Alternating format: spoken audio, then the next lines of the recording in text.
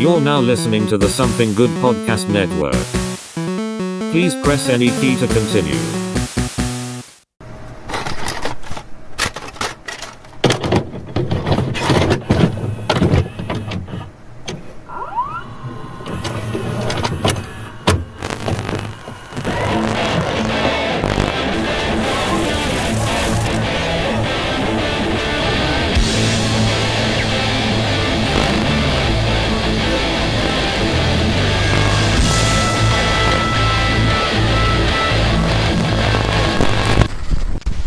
All right, everybody, and welcome to this week's episode of the Couch Potatoes. I'm Alex Morrison, and this week we're going to be diving on into probably the namesake and the at least visual sake of this show. We're going to talk about the new season of Beavis and Butthead that came out kind of late last year. But they've already confirmed a season 2 for this already, or a new season rather, not season 2, whatever. So yeah, I figure we go ahead and dive back into that old season, talk about it and what we thought was funny about it. But as usual, just a little bit of housekeeping up top. As we talked about last week, we do have merch. Click that link in the episode description. Check out the new t-shirts we have available. You got the network logo, you got the Couch Potatoes t-shirt, and you got a Cryptic Conspiracy Cult t-shirt. And this is just the first wave. We're going to do a couple different things moving forward, like we talked about last week, like the puzzles. I definitely think that's something we ought to do. Yeah. I think people are kind of liking the idea of the puzzles too. So definitely do that. Make sure and subscribe and hit like on any of those podcast platforms that you're currently listening to this on. That way you get up-to-date information as soon as it drops. And speaking of which, a brand new information that was provided to me right as we were sitting down to record, right as my finger was hovering over that record button. Chris just goes, "Oh yeah, I pissed off the Domino's people." No, I pissed off someone at Domino's. Oh, someone at Domino's. And I went to Domino's. Oh, okay. And it went south very quickly. Okay, what? I'm really afraid to ask, but what happened? So I decided to redeem one of those free pizzas, and I didn't want to pay for delivery. Right. So after tax, it comes out to $1 for just a medium 2-topping pizza. So I decided to go over there and go get it. I drive all the way out there. There's a line out the door last night, and everyone's waiting to order and stuff. So I just sit and wait in line. I don't give a shit. It's gonna take time for the pizza anyway. So I get near the counter, and this guy looks around and he's like, "Hey, you need to order?" I was like, "No, I'm just pick up." He's like, "Oh, okay. What's the name?" I said, "Morrison." He's like, "Jose?" "No, Morrison." He's like, he looks back there, he doesn't see it. I'm like, "Okay, yeah, I can wait. I don't give a shit." And so I wait, and this one couple in there, and she's like, "We've been waiting for 20 fucking minutes. We ordered, blah, blah, blah." And then you can tell this place is packed. They had like 8 people just working in the back. I just sit there. I'm just like, I don't give a shit. I really don't. And they're like, "All right, ma'am, your order's ready. It's going to be 54 something." Because, I think they had like 5 pieces or like 6 pieces or some shit. Anyway, they're bitching and moaning.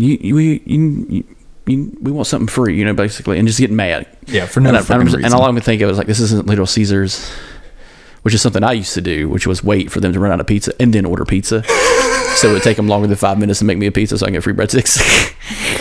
Oh, yeah, you have to do certain things when you're poor. Yeah. The struggle meal becomes a struggle buffet if you're careful. Oh, yeah, absolutely. It's the same thing. It's like if you're on the struggle diet, you redeem those coupons on the back of every receipt that has like the free Whopper and shit. Yeah, and just order large drinks so you can get another receipt. Yeah. So she's getting mad and pissed off, and the other guy that was at the registry is like, "Hey, man, your order's ready." Okay, so I walk beside her, and she's still mad. And the manager, he's being cool about it. He's like, "Fine, all right, man, I'll tell you what, we got some breadsticks coming up. I'll throw in some feta cheese sticks or whatever." She's like, "You better." And I'm just like, "What? Okay." And the guy in front of me is just like, "Hey, here's your pizza." And she just looks at me, and he's like, "That'll be $1.08. And I'm just like, "Here's $1 and a dime, keep the change." And I'm just like walking out, and she fucking, "What? What is it?" And I'm just walking out, and she's just fucking losing it.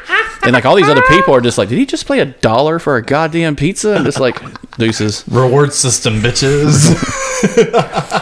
Like, as much as we use Domino's, like, yeah, it's going to happen. I know, right? You only have to order 3 times to get a free pizza. But I'm just like, that's how I'm going to start my night. Because I got to switch my sleep schedule anyway. So, like, yeah, you're having to go through an entire work schedule change up now. Yeah, we created that whole thing in the Discord for you on the road with Morrison. As soon as you get back, blackballed the shit out of me. Blackballed the shit out of you. That's what happens when you say, "Hey, I think that guy might need a harness," or "You're really doing that in front of the OSHA manual, really?"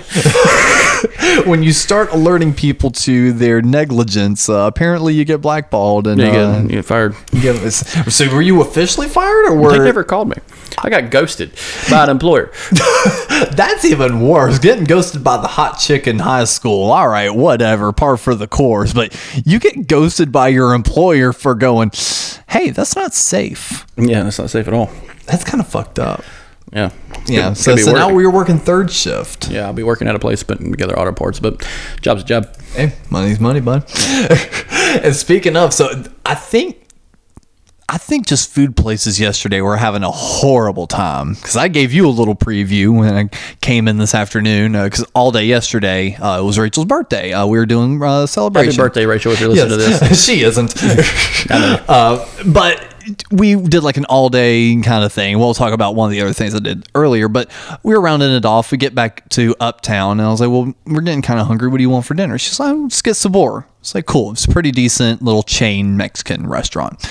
Well, we walk in, and we didn't realize that there was like some sort of like artist playing the Spectrum Center downtown. We even looked it up, did not even know the guy's name, but downtown was flooded with fans and people all wearing his shirt. So it was an event. So we walk into that Sabor, pack the fuck out. And it was like, okay, even if we wind up getting our order placed, there's nowhere to sit. Like, and people aren't in a hurry to get up. You know, this fucking, we'll just...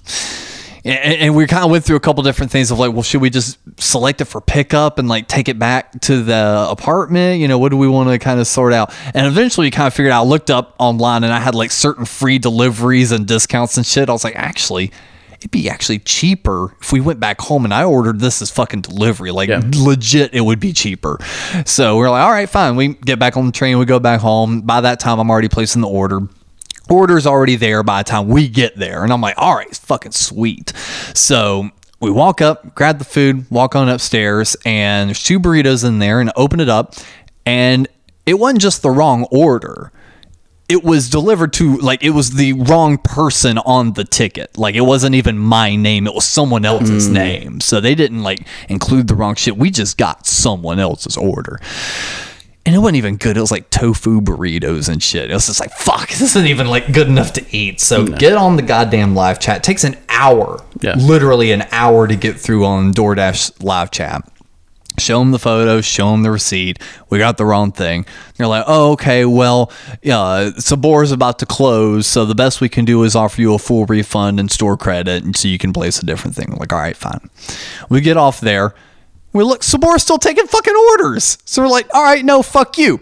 We get back in there, place an additional order for Sabor exactly how we had it ordered, place order, and about maybe 30 minutes later, the guy eventually pulls through. Now, this guy, I do not understand people and not being able to read a GPS. This guy made 3 circles around her apartment complex before he finally like pulled in and knew what to do. I even told him, I was like, no, the name of the building is like really big on the outside. Oh, is it one of the hotels? No, it's an apartment complex, and the name of the apartment complex is blank. You know, it is insert name here, and it's really big, like and flashing lights on the front. I said, you can just pull straight up there, drop it off at the front. I'll be up there, grab it. Takes him forever. Eventually, I have to meet him like a block away, and he hands me the bag, and I'm like, this thing is fucking heavy. Walk back upstairs, and I take a look. I was like, no fucking way. It's both of our orders. Yeah. He grabbed both of the Alex orders and like they were here. I was like, oh shit. Okay. Well, this is fucking weird. We got 4 burritos now and 2 in the trash. So like, you know, we got 6 burritos in this bitch. She was like, that's crazy. So we eat ours, are the ones we typically wanted. And as I was grabbing the bag to like just put the leftovers in the fridge, because everything in there was reheatable, there wasn't anything like crunchy in there. It was all stuff that could be just reheated and be fine. As I'm picking the bag up one more time, I'm like, this still feels heavier, because we ate the new order. We didn't eat the old order. Start going through the bag. There was an extra burrito in the original bag. A free burrito because it was going to be late. And yeah, a free burrito in the original bag. And I'm like, holy fuck. Before we ate the 2 that we just had just now for our dinner, there were 7 fucking burritos from one restaurant in this house. And you only paid for 2. And only paid for 2 of them. So what turned into like a what the fuck slowly turned into a, all right, well, we got our money's worth. we got quite a few meals out of all these. There was a guy that used to do that at Chick-fil-A. What he would do is he would order from one Chick-fil-A, drive across town to the other one, and deliberately order the same thing with like a variation. And he hated Chick-fil-A. That's what he did. He did this because he spited them. Anyway, the guy would take his order, because first of all, Chick-fil-A, I don't care what you think of them, they are efficient at what they do. He orders blah blah, like a chicken sandwich, no pickles, blah blah blah. Gets around and he's like, hey, I think there's something wrong with my order. Can you check it? And the guy opens the bag and it's a chicken sandwich, like pickles and mayonnaise and all this shit. And he's just like, oh, sir. And he hands it back to the bag. Let me get you another one. And he would constantly do this. A lot. God damn it. And I used to do this on road trips. What I would do is I go to McDonald's somewhere on the road, get like 2 McDoubles, and then go up the road even further if it's a longer drive and get like 2 McChickens and be like, hey, you gave me 2 McDoubles, can I get my 2 McChickens? And just like show them the bag. That is some shady shit. I love it, but that is some shady shit. They are big corporations that can suck my dick.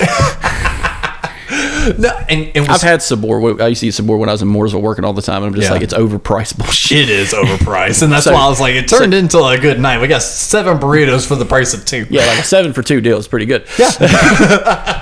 And these things are big. Like, they put Chipotle to shame. It's just like you were eating. That's the thing about Brennan Lee Mulligan. He'll talk about. He's like, I don't care what it looks like. I don't care. It's got to be heavy. Yes. It's got to have weight. And I'm just like, yep. This is a heavy burrito, so I'm satisfied. But one of the other things we did before Sabor was I wound up seeing the new Scream movie, which was very awkward for me because I saw the first 2 Scream movies years ago, and that was it. Yep. So seeing, like, I think it was number 6, yeah, that was a weird experience trying to connect all the lore and try to get caught up all in one movie. But I will say, no spoilers for the movie, they do a pretty good job. Like, if you haven't followed the franchise, even the movie that came out last year, I still hadn't seen it. It's okay. Without seeing all of those, even, they do a pretty good job getting you caught up as if this was maybe the first Scream movie you've watched in a long time. Yeah, those are the Scream movies are always fun movies because they're very they make fun of the horror genre, but they're also still suspenseful. Yeah, they kind of leaves you wondering at the end. Especially like you said, you never saw number 3. Number 3 has Liv Schreiber in it, and it's another character that we've seen in the first 2 movies that's only been mentioned. He's never been seen, and they bring him onto the cast, and then a whole like mess kind of things. And he kind of does that whole redirect, kind of like the same with the Scream movies, where I Know What You Did Last Summer. Like, who is this person? And yeah, it works very well throughout. And this movie kind of continues on with what you were saying. So the movie that came out last year, you know, it being the daughter of the original killer and shit like that. They definitely play into that very heavily and almost kind of do like the witch hunt thing of like, well, if that was your relatives, you know, these Loomis characters, you know, what are you actually? Yeah. You know, they kind of play into that a lot kind more. Kind of like the first one. Where it's just like, no, he's the bad guy. Well, no, like, he can't be the bad guy. I saw the bad guy. And it's just like, it's a nice little bait and switch. And then dead serious, there's like 2 or 3 twists by the end. And it kind of kept you going because you felt like you kind of knew where it was going, and they legit pulled out some stuff that only a horror movie could pull out and make work. I remember the 4th one had the dumbest twists, a plot hole after plot hole, and I'm just like, you are very cavalier about determining whether or not these teenagers have the gall to kill. Like, first one I can kind of believe because they're fucked in the head, and they just want to do this one thing. And number 2, it's a little bit more adult. They're not in high school anymore. And then 3, they're full-fledged adults, and they're doing the first or second stab movie. And all this, and like, but number 4, I think I was just like, all these kids are sociopaths? Like, is there something in the water? Like, there has to be something. It is Florida. And they do play into all of that really well in this new movie. And even because I think the twists were very well done, because the first time the twist happens, you go, oh, yes, that makes sense. I wasn't fully thinking of that, but you know what? Holy fuck. Looking back at the entire movie, that makes sense. Literally within 2 minutes, you're proven wrong, and you as a viewer get like sucked back out of it, being like, wait. If that's not, oh shit, it turns into one of those. So the movie does a very good job at kind of like setting up the pins and then dropping them just right. Yeah. So I highly recommend it, even for someone that didn't fully catch the series as it went on. They did a good job keeping you caught up. At one point, one of the characters literally draws a diagram for you explaining all of the movies, quote unquote. Yeah. So it actually is kind of meta in that regard, and it worked pretty well. That's kind of like what I like about some of the newer horror movies. I'm glad to hear that, because with sequels of horror movies, they can always be too campy or too just blasé, and it's just like we've talked about it last episode. The horror movies now are fantastic. I was talking to somebody recently about X and Pearl, which is part of a 3-movie set. Third movie will come out this year, and it'll be the first horror trilogy to come out within 2 years. So both movies came out last year. The third movie will come out this year. So, and they're fantastic, like, so far. And I'm really glad horror's on an uptick right now. It really does seem to be. And what's also cool is there's a lot of jokes even within the Scream movie of like, these we're not in a sequel, we're in a requel, where it's a reboot that's also a sequel that continues on from the legacy characters, and the legacy characters are just expendable. We have to worry about the new characters. That would be cool if they had like just like a cameo knockoff version of Jay and Silent Bob, and just Jay being like, that sounds fucking stupid. I'm gonna say just like Burton Wood. He's like, that sounds fucking dumb as shit. Yeah, so they even kind of look, because again, the killers, it's kind of cool.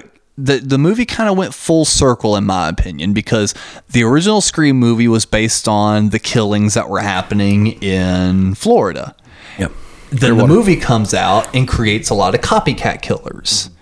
Well, in the Scream movies, that's now what's happening. Yeah. The kids that were creating the Stab movies, now there are worshipers of the Stab movies and people doing podcasts and dissertations on the Stab movies, thus creating new copycats. And then they're looking at it and they're like, oh, these copycat murderers are following the films. So we're not worried about this. We're not looking at the sequel, quote, films. We're looking at the requel, quote, films. And so they do a lot of meta deep dive doublespeak thing, and it works really well for their universe. If it was outside their universe, you'd be like, you're trying way too hard.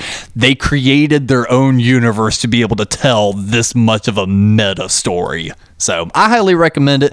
Once you see it, we'll do a full spoiler cast on it, because I think that'd be a good one to actually deep dive. There's a lot of Easter eggs, there's a lot of callbacks, and there's a lot of tributes to old stuff. So I think it'd be fun to maybe do a Scream franchise breakdown as we get a little closer to Halloween. Yeah, that'd be pretty fun, because that's actually reignited my interest in the series. It was that good.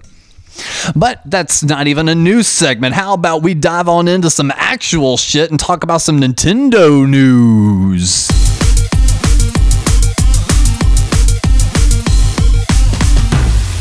So, the world of Nintendo has been ablaze the last few weeks with data mines and leaks and everything else. So it's already been heavily rumored that the Metroid game for Game Boy Advance is going to be coming out soon. But one of the things that is very much hinging on that game working GameCube for the Game Boy, for that game to be very compatible, you really needed the link cable with the Game Boy. Oh, you mean Fusion? Yes. Yeah, Fusion. they have been able to pull out data and show that there is link cable screenshot instructions within the code of the system. So this just leads into what we were talking about even a few weeks ago with the Pokemon games and get Pokemon Stadium, how we needed some sort of link connection in order for all of these things to interact. Well, if they're already implementing it with Metroid, that's a pretty good sign of things to come. Kind of curious how they're going to do it, considering Game Freak has kind of bowed out on the Pokemon series. But I can see that being pretty fantastic with the launch of Prime, because Metroid Prime is the one you linked Fusion to. Right. And then you had another Metroid game later on. I watched a guy do a review, and that motherfucker pissed a bunch of people off in the comments where he ranked them in his personal, and he ranked the worst one as his favorite, and people were just like, "You're a goddamn blind idiot." And it's just like, you like what you like, but the second Metroid game ever was on the original Game Boy, so that's what I thought you were talking about. I'm just I was like, wow, they should have released that a while back. But since they put out that new remaster of the Metroid game, the Game Boy compatible game that would have worked with that back in the day, but the Game Boy Advance game, yes, I'm kind of happy for that one. I haven't played that one in a very long time. It goes back to the side scroller version instead of the first person shooter. But I'm excited. I would love to see how they're going to integrate echoes and stuff like that later on, which will be a big part of the GameCube verse, and which was part of the second Game Boy Advance game that you could link to. So because they had two Game Boy Advance games and two GameCube games come out, right? And they were fucking ridiculously hard. And then you had the Legend of Zelda Game Boy games. They kind of did like the Pokemon thing, where it was Sword story. So those have already been confirmed to be coming to the Game Boy Advance channel on the Switch, and even those games, much like Pokemon, you would use the link cable to connect the two to exchange and fully complete your quests. So it does seem like they're going to be creating some sort of either peripheral or internal quote unquote link cable thing. I'm going to have to buy that expansion so we can play Four Swords. Dude, I'm telling you that with the way this is going to be a good year for Nintendo. Well, this goes back to what we were talking about. What else can they do? Yeah. Because they're console wise, they're not going to be able to keep up to the PS5 and the Xbox One S Elite or whatever. So by the time they probably get to that point, PlayStation's probably got something new on the horizon, kind of like the PS5, Ultra or something like that, or Xbox has got another expansion software issue or something like a X Elite S or some shit. So by the time those come out, I think the Switch will probably, I hate to say it, will probably be the last platform console they'll ever have, because it's a console and a handheld, and all they can do is just make a better handheld, but it'll still be a Switch. That's what I'm seeing it as. No, and I totally agree, because Nintendo does have a new US director, Doug Bowser. Great fucking name to run Nintendo, by the way, Bowser. This is Secretary Mario. Yeah. Later of Finance Luigi. Yeah. HR is Peach. Yeah. He seems to have a bit of a different mindset and directive for Nintendo than past CEOs have. And it seems like he's a lot more willing to go with the subscription-based services and provide the classic games under a subscription service rather than an individual charge. Like the previous virtual consoles, you had to pay $5 for each of those retro games you wanted. Sure, it's only $5, but if I could just pay $40 a year and get all this. That's the same. So he's doing the same thing Xbox did with theirs. And I got to say, so it's about amount of content. Is it heavy? So is the Switch heavy with content? Yeah, but that's what I'm saying. If you go buy an Xbox and get an Xbox subscription, that library on their pass is immaculate. It is too fucking big. You can download a game, play it, and get it off your system. Or guess what? Xbox don't give a shit. You can just copy it to a hard drive and keep it forever. They don't care, because they're getting money in perpetuity. This is how games are going to be from now on. See, Steam did it right the first time, where you could just buy the game directly from the publisher, and then you have these Steam sales where a game that's $60 is now $5, because it's just that you're just downloading a code with a game. The Switch is the last one kind of on this platform, but they also are the first with the retro platform. PlayStation would every now and then be like, hey, do you want to play a game from PlayStation 3? Xbox be like, hey, we have an old Xbox One game that we ported over as a special edition with Halo 5. So now you can play the original Halo game. That game sucks in comparison to like Halo 5 because it's ridiculous. It's ridiculous to look at. But with Nintendo being the first, so their catalog library is going to be a lot larger. It's so easy to port those over to a subscription service because if you imagine the server library is minuscule compared to what an Xbox 360 game would be or a PlayStation 2 game would be. So when they did that, NES is free for all. SNES, giant catalog. It's not big enough. There are some titles that are missing. Basically anything they would have to pay like copyrights to. Like there's no Star Wars games. The Mickey Mouse games aren't in there. No DuckTales. Yeah. But you can always buy the cartridge. That's right. Or you can homebrew the son of a bitch. But with Nintendo, their flagship stuff is always going to be their flagship stuff. We could talk about all day who's got the better flagship, but Mario is Mario at the end of the day. And then they incorporated Sonic too. So now you have Sonic with Sega all being ported over, and part of one of the Switch expansion packs is the Genesis pack. So yeah, everyone kind of skips over that one, but yeah, you get an entire Sega channel. They have Echo the Dolphin. You can play as a fucking dolphin. I love how Echo the Dolphin is on nearly every one of those old Sega collections. You know how batshit crazy that storyline is? You're fighting aliens. That's what it is at the end of the game. It's aliens. It's kind of like that weird ending at the end of Resident Evil where you find out it's a dog. Yeah. It's fucking ridiculous, but like that's what they're going to be making their bread and butter on. It's like, they'll keep doing cool things like the expansions with Mario Kart 8 or Infinity, whatever they're going to call it. But they're going to keep exploiting that game and keep making maps, keep doing all this because they can. There's no reason to make a new game because you've already made this game and it's perfect. Yeah, and that's what I was going to say is like, even though Nintendo was kind of the first in the market, but kind of the last to do, their subscription service with old games, it really feels like they kind of took the Apple approach of just like, we're going to wait it out. We're going to see what's going to work, see what our audience wants. And then a bald guy with glasses going like, put all my music on this fucking stick. Put it all in this goddamn box right now. All my photos, all my shit in this little box, or I'll kill you. And then the whole team cries for a year and a half straight, and then you make $1 million. Yep. And then we can continue the devil and Edison. I think what Nintendo is, they've hit that sweet spot between the Wii and the Switch where they tried out. I guarantee you, the Switch was a pitch that created the Wii U by accident.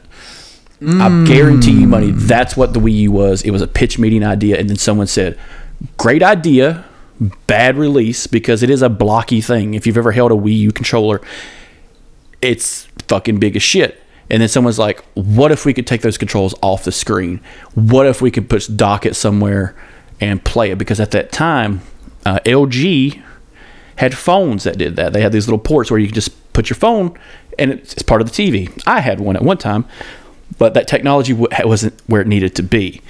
They built a little box, some cheap controllers that slide right off, and guess what? They're good enough. They're just good enough not to fly the fuck off where you're just like using the 6-axis controller. You know what I'm saying? So they did the trial and error with the Wii U, realized they could pack more graphics into a fucking screen, and then just port it over with a USB-C, a new module for HD. Yeah, so they just waited it out, and they don't need to make another console. I honestly believe there's no reason for them to make another console other than make peripheral software to connect to a Wii.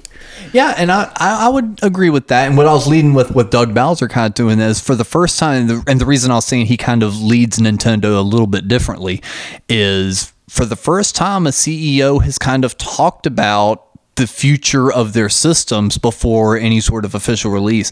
And he said that the Switch is still selling strong, just like it did within its first few years, that they're not immediately rushing to try to put something else on the market. He said, but the vision that they have is that it will make the Switch seem like obsolete technology. He said that what is the next form factor we can bring? What is the next bit of innovation and fun we can bring to our customers? That's where we're looking moving forward with Nintendo. So I find that kind of interesting. And he was saying that the current slate and dock of Switch titles will endure. So that kind of winks at a backwards compatibility, meaning like we're still going to release and continue to do for Switch, but the moment we feel like it's right, we're going to release this new piece of hardware. Don't worry, all the other Switch stuff we're planning on doing is going to work with this, but now we're going to put this on you too. I wonder if they're going to do a VR. Yeah, I could see that. That's the next step, pretty much. The only problem I have with this idea of, so it's like you have a house, and now it's just like, now I built a new house with some new features, and then I built a new house with some features. Switch has hit that sweet spot where we're just going to add on to the house. Yeah. You know what I'm saying? It's just like, there's nothing wrong with the hardware right now. It's no different from when the Super Nintendo came out and all these peripherals came out. The idea of a Game Shark or something like that. Yeah. It was compatible with the system. The old one for the NES was hard kind of do because you had to leave that stock thing open, and it was very, very bulky. Kind of janky. Yeah, janky.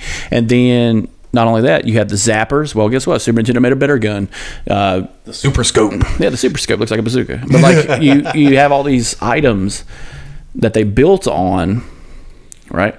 And then by the time the big console wars started, they come out with the GameCube with all the other peripherals, a Game Boy player. Let's make it backwards compatible. Guess what? At that time, online was a joke.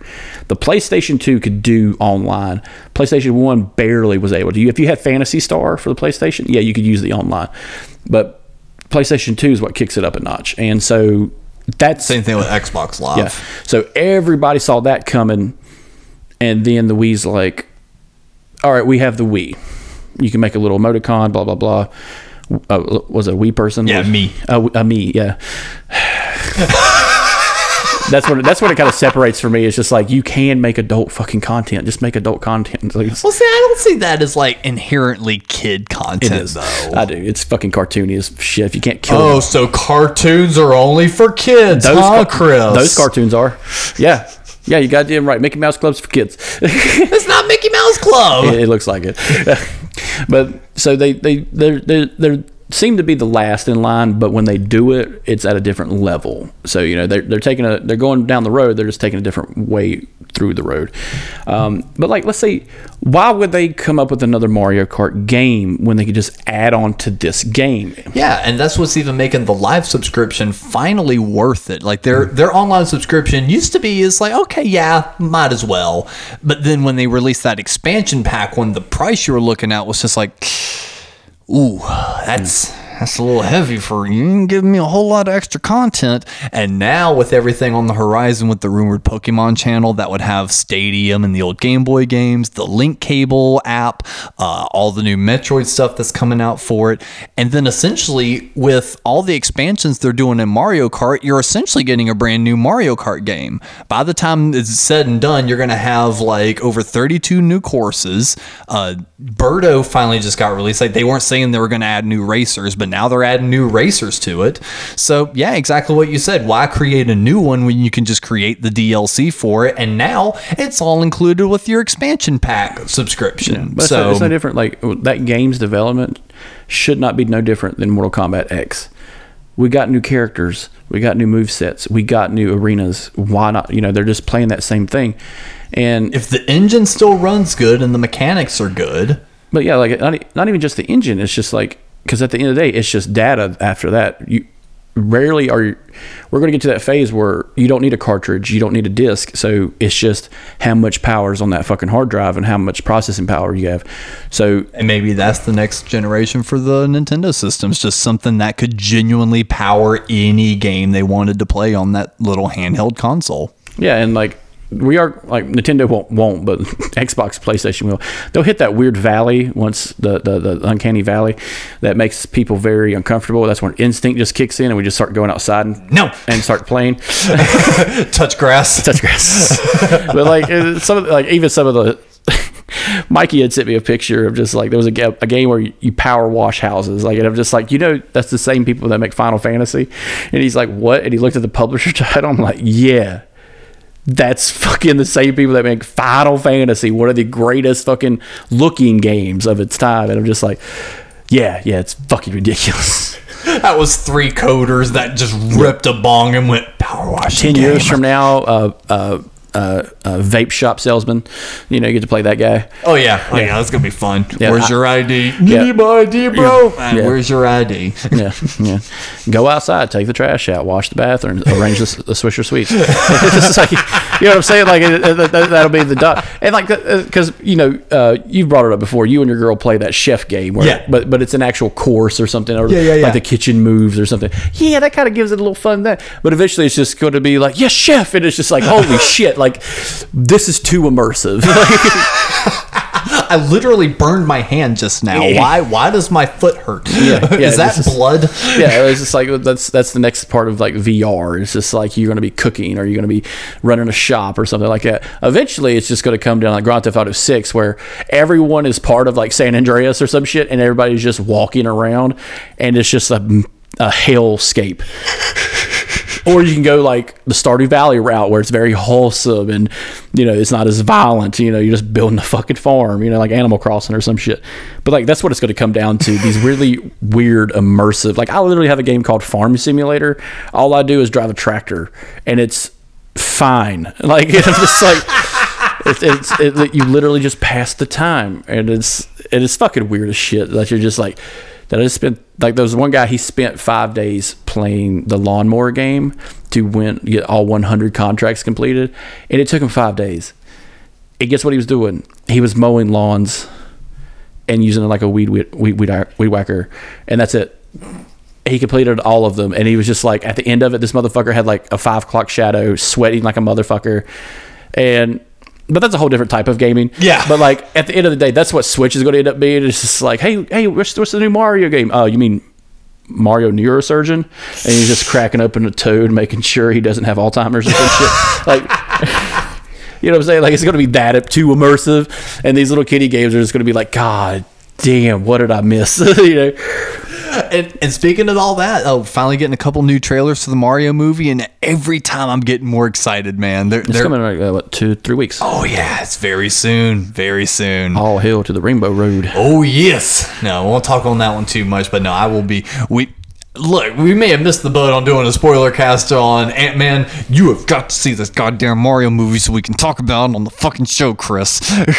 See which one of the 30 days I have off. Yes. I don't have any far. I know.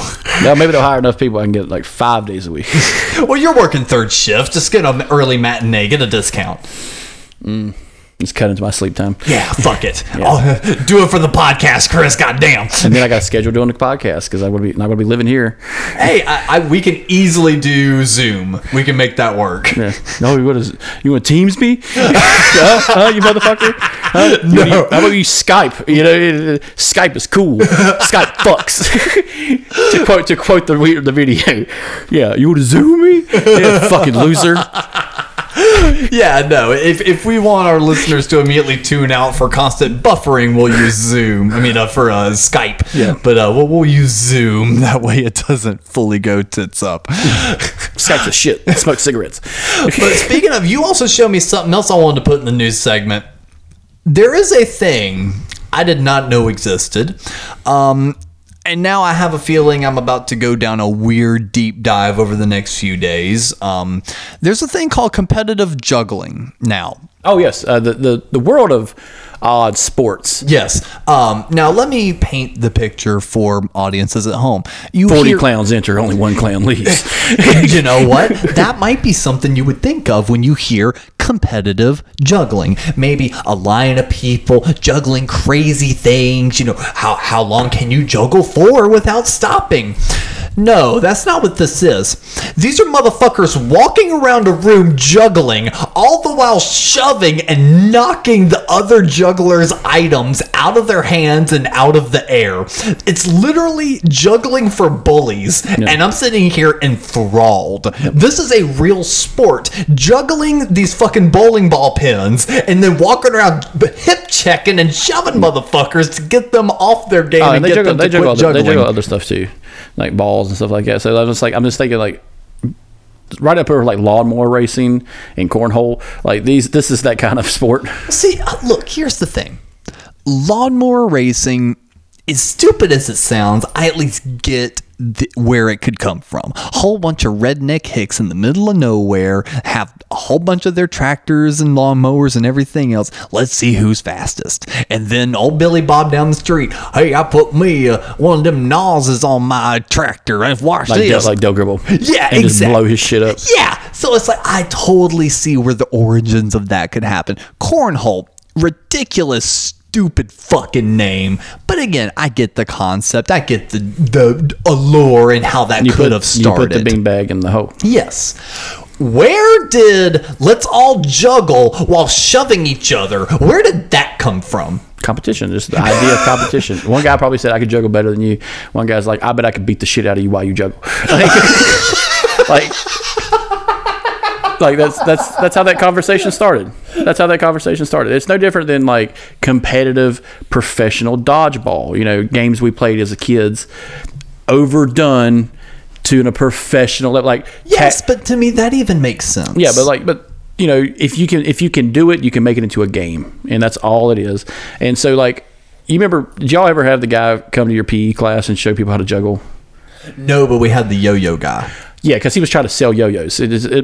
Public school is nothing but a giant soliciting campaign for capital. Ronald McDonald too. Yeah, you had Ronald McDonald, and you had that guy who would sell candy bars, you piece of shit, and you get this little flashy thing that costs 2 cents. Yep. And then the one rich kid just sells all the chocolate bars to his family and then gets like the book cover. That's all you got, Timmy, you piece of shit. But like, that's all it is. But we had a guy that came in and he gave kids, like, you had 3 scars, like 3 lightly scars because they fall down slow. And that's how you learn to juggle. That's how he taught us how to juggle. I was more interested in the yo-yo guy. But it was teaching about coordination. Right. Eventually, those kids that were good at it ended up playing basketball. So, like, that was the whole thing. My sister dated a juggler. Juggalo? No, juggler. Someone who could juggle. She was a clown. But anyway, more doot doot doot loot than whoop whoop. More like, I have nothing else to do. Let's juggle. But anyway, I can only masturbate so many times in one day. But like, you know, when you think about competitiveness, you know, that's what it comes down to. And then you just create the game based on that. Dodgeball is no different. Like, dodgeball was like, I throw it to you, you throw it to me, and it's like, what if I really throw a pass at you? Like, I bet you I can hit you. And it's like, no, you can't. And boom, you know, that's how the game started. And that's when the kickball became the dodgeball. You know, and it's no different. Like, there are odder sports like bike ball. I think I showed you that. It was like they're on bicycles and it's a soccer game on bicycles. Yeah, no different. That's no different than that game wheelchair guys play with basketball. The same fucking thing. Yeah. So it's just. I don't know though, man. Like the so, way my brain works, like all of these that you're listing off, they make sense. I can see how the origins of everything you just listed started. Aside from this competitive juggling, it blows my brain apart because, again, I look at things from such a logical standpoint, and all of these other sports, even dodgeball, I even totally get where that could come from. It's just throw and catch, and then one motherfucker just throws it really hard, and then you're like, oh, you missed me, you know, and then you just keep doing that's what juggling is. You're throwing to yourself. Yes, but when did let's insert a bully to fucking shove you over and over and steal your pins? Where did that come from? Was it the fucking nerd in school that like just got tired of masturbating? Which, by the way, that's the only reason there's jugglers that existed. It's guys that just one day mid-stroke just went, I'm bored. That's the only reason you would ever take up juggling, is if you got bored with masturbating, because you're I play guitar and masturbate. My hands are good. I don't need to learn how to juggle. The other thing is, it's like there's other games more crazier that. Right, but was it the kid that was just like rocking that shit out, and then the school bully came over, he's like, hey nerd, starts shoving him, but like he kept going. Yeah. And then like teeter-totter. Yeah, and then all of a sudden Samantha in the corner, she's like, whoa. He kept going even though Billy just shoved him. Wow! And then slowly started getting a group around. Billy still fucking shoving the shit out of him, stealing his pins, the guy stealing him back, still keeping him going. The weirdest thing is the structure of the game. It's multiple people coming, and it's a team game. Yes! And there's so multiple motherfuckers doing this. I would love there to be a PvP version of this, which is 1-on-1, but like a kind of like a bracket system to where the end is just like you're juggling, let's say, bowling ball pins, or like tennis balls or something like that. and you have to beat the champion who's like doing chainsaws. Like, you know what I'm saying?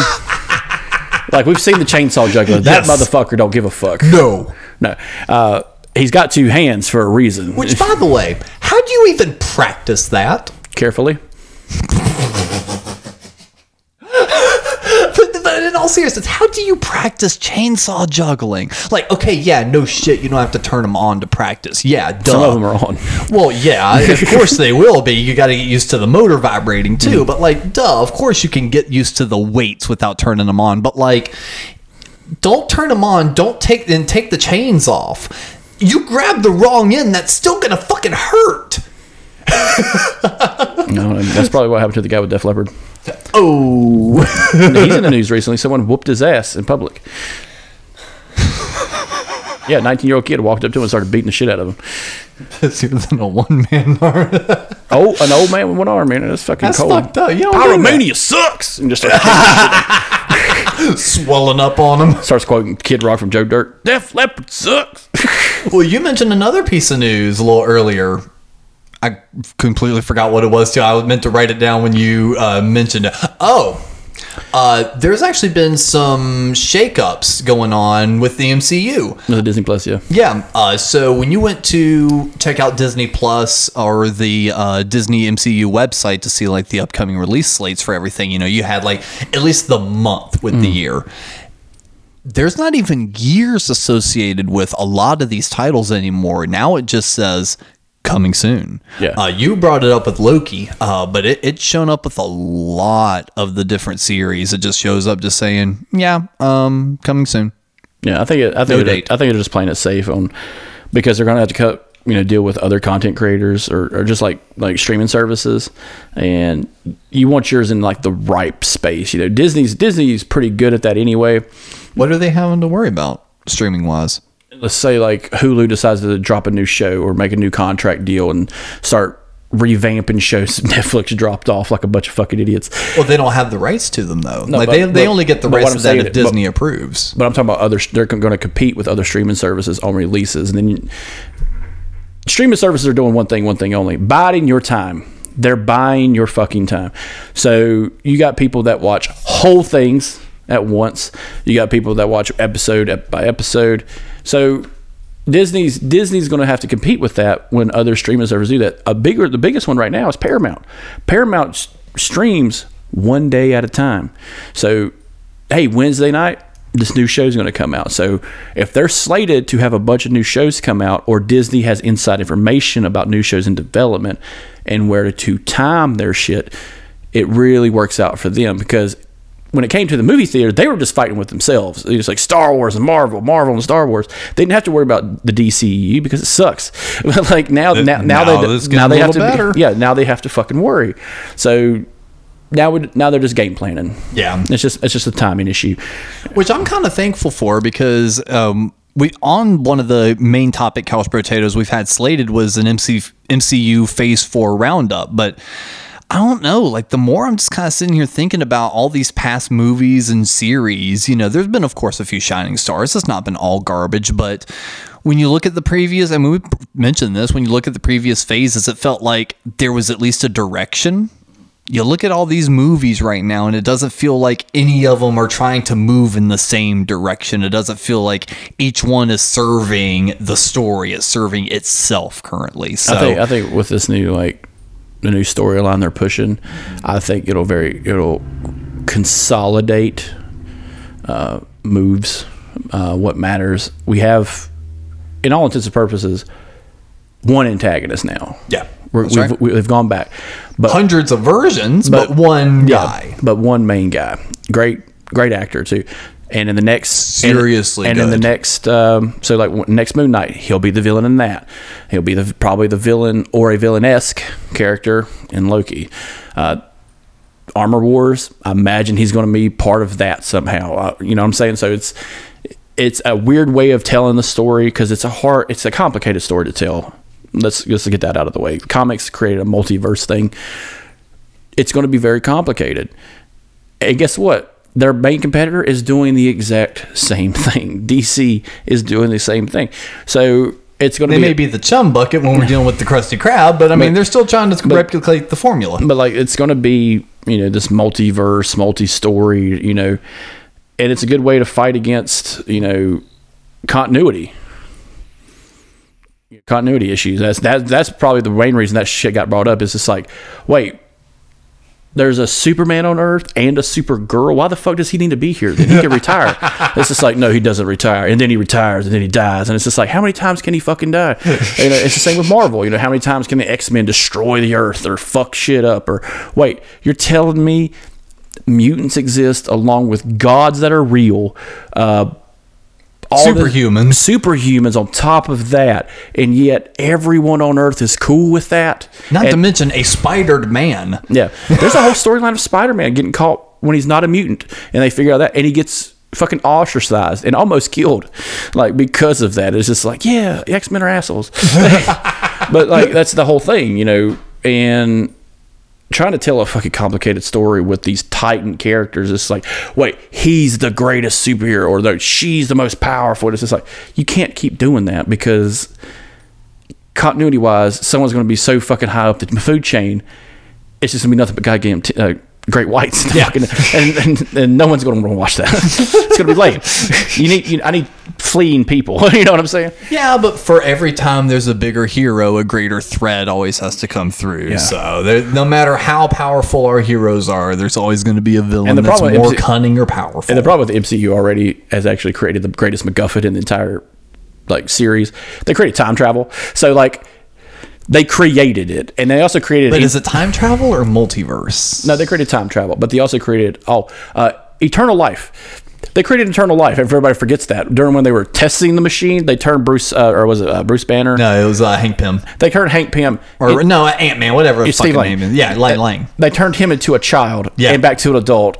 And then they figured out time travel. It's just like, no, you created eternal youth, motherfucker. You just created a Captain America, Iron Man, Hulk, who could probably wield the hammer. Like, you could literally be a god through a fucking switch. And at any point, if I hear anything in the Marvel universe, in the series, the shows, the movies, that, oh, they died of cancer. No, you cured that. You fixed that when you created the youth device. All right. What's funny, Scott even mentions that because it's not a spoiler, but Scott's whole thing leading into the new Ant-Man movie was after Endgame, he just kind of stopped. He was just like, not out of any sort of like, I'm done with this, but like, I saved the universe. I'm doing podcasts. I'm doing a book. I'm going to talk about it. He quit superheroing and just became a celebrity of his own accord. And Thank you, Spider-Man. Yep. And that's literally what that came from. And, but what, at one point he's reading a portion of the book he wrote, and he was like, and then Captain America turned me into a baby. I don't know how I really felt about that.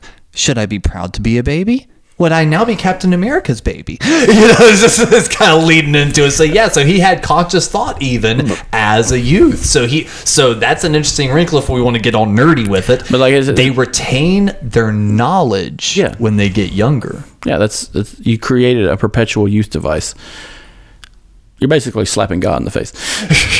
Like there's only one God, ma'am. Yeah. Yeah. He's very cavalier about beating demigods and gods of the universe and been like, yep, I'm still a Christian. There's only one God, ma'am. Territorially, I guess. Yeah, I guess that's true. Fuck.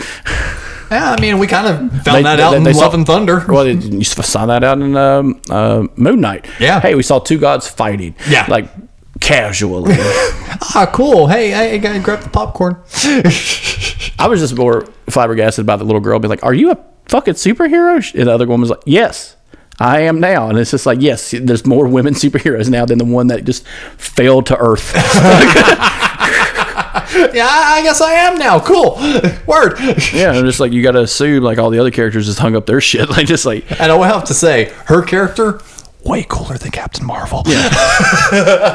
I still do not like her series, which sucks because I like Kate Bishop, the new Hawkeye. She's cool because she's planted in reality. And I liked the female hero that was in Moon Knight. I forget her name. They only said it like once or twice right near the very end. Yeah, she was badass. It's just do more with them and not Captain Marvel. Captain Marvel annoys the piss out of me. But we're not here to talk about that. In fact, let's go ahead and get on into our main topic.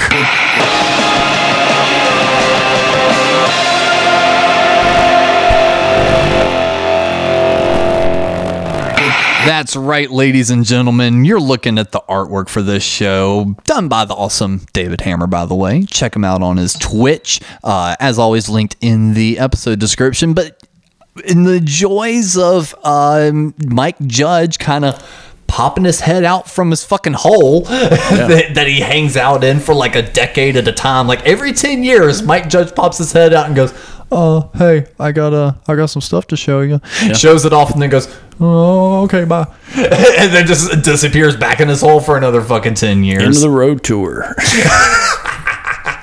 But it actually seems like he's loud and proud back in the public eye again, because we've been getting the rumors and confirmations now of the new King of the Hill series. Then we got the Beavis and Butthead movie that we discussed a few episodes ago. And now we're going to be discussing the new season that came out immediately after the movie on Paramount Plus.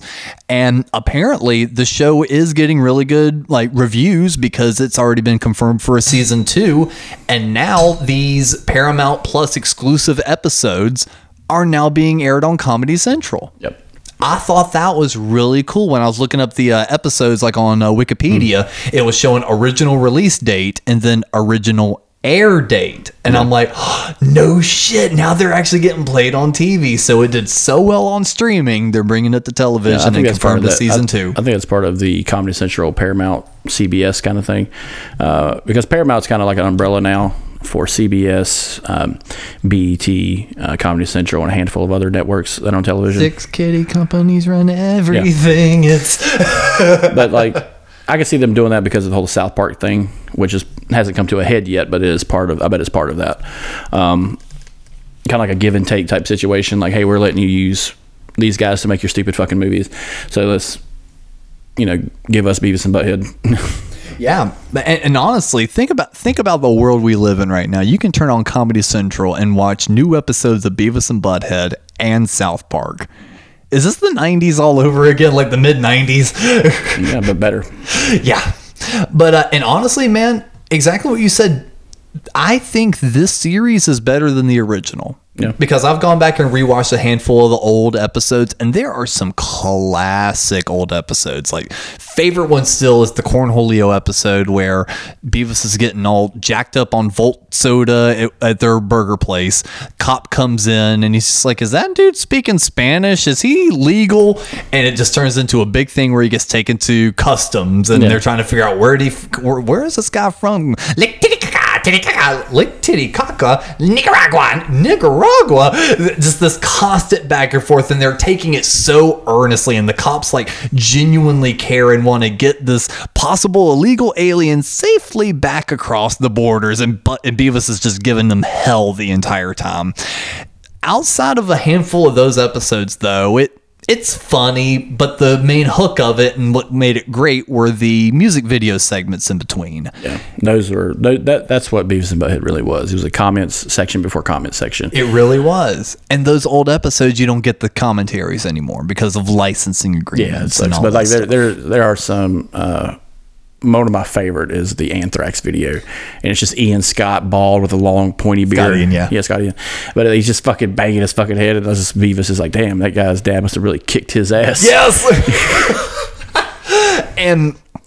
And kind of maybe it's the same kind of worries, when we heard about, the King of the Hill reboot is like, all right, Beavis and Butthead in 2022-23. How is that going to work? No one really does music videos anymore. And, people are a lot more sensitive to quote unquote bullying. And Beavis and Butthead were just kind of bullies toward these, musical acts, except if it was something they really liked, which was 1 out of 10 videos. So, what are they going to do? And then they mentioned, they're going to do reactions to other YouTube videos and TikToks and stuff. And that could have went south way fast. It's fucking perfect, though. Yeah. It's beautiful. It's brilliant. Well, I think Mike Judge took a kind of a page out of what happened to his series during the time of the internet age. And it's just like, hey man, did you ever see this? And like, you put it up on YouTube and showed your buddy, and then y'all talked about it, and then like, what the fuck? And it's just like, this is terrible shit.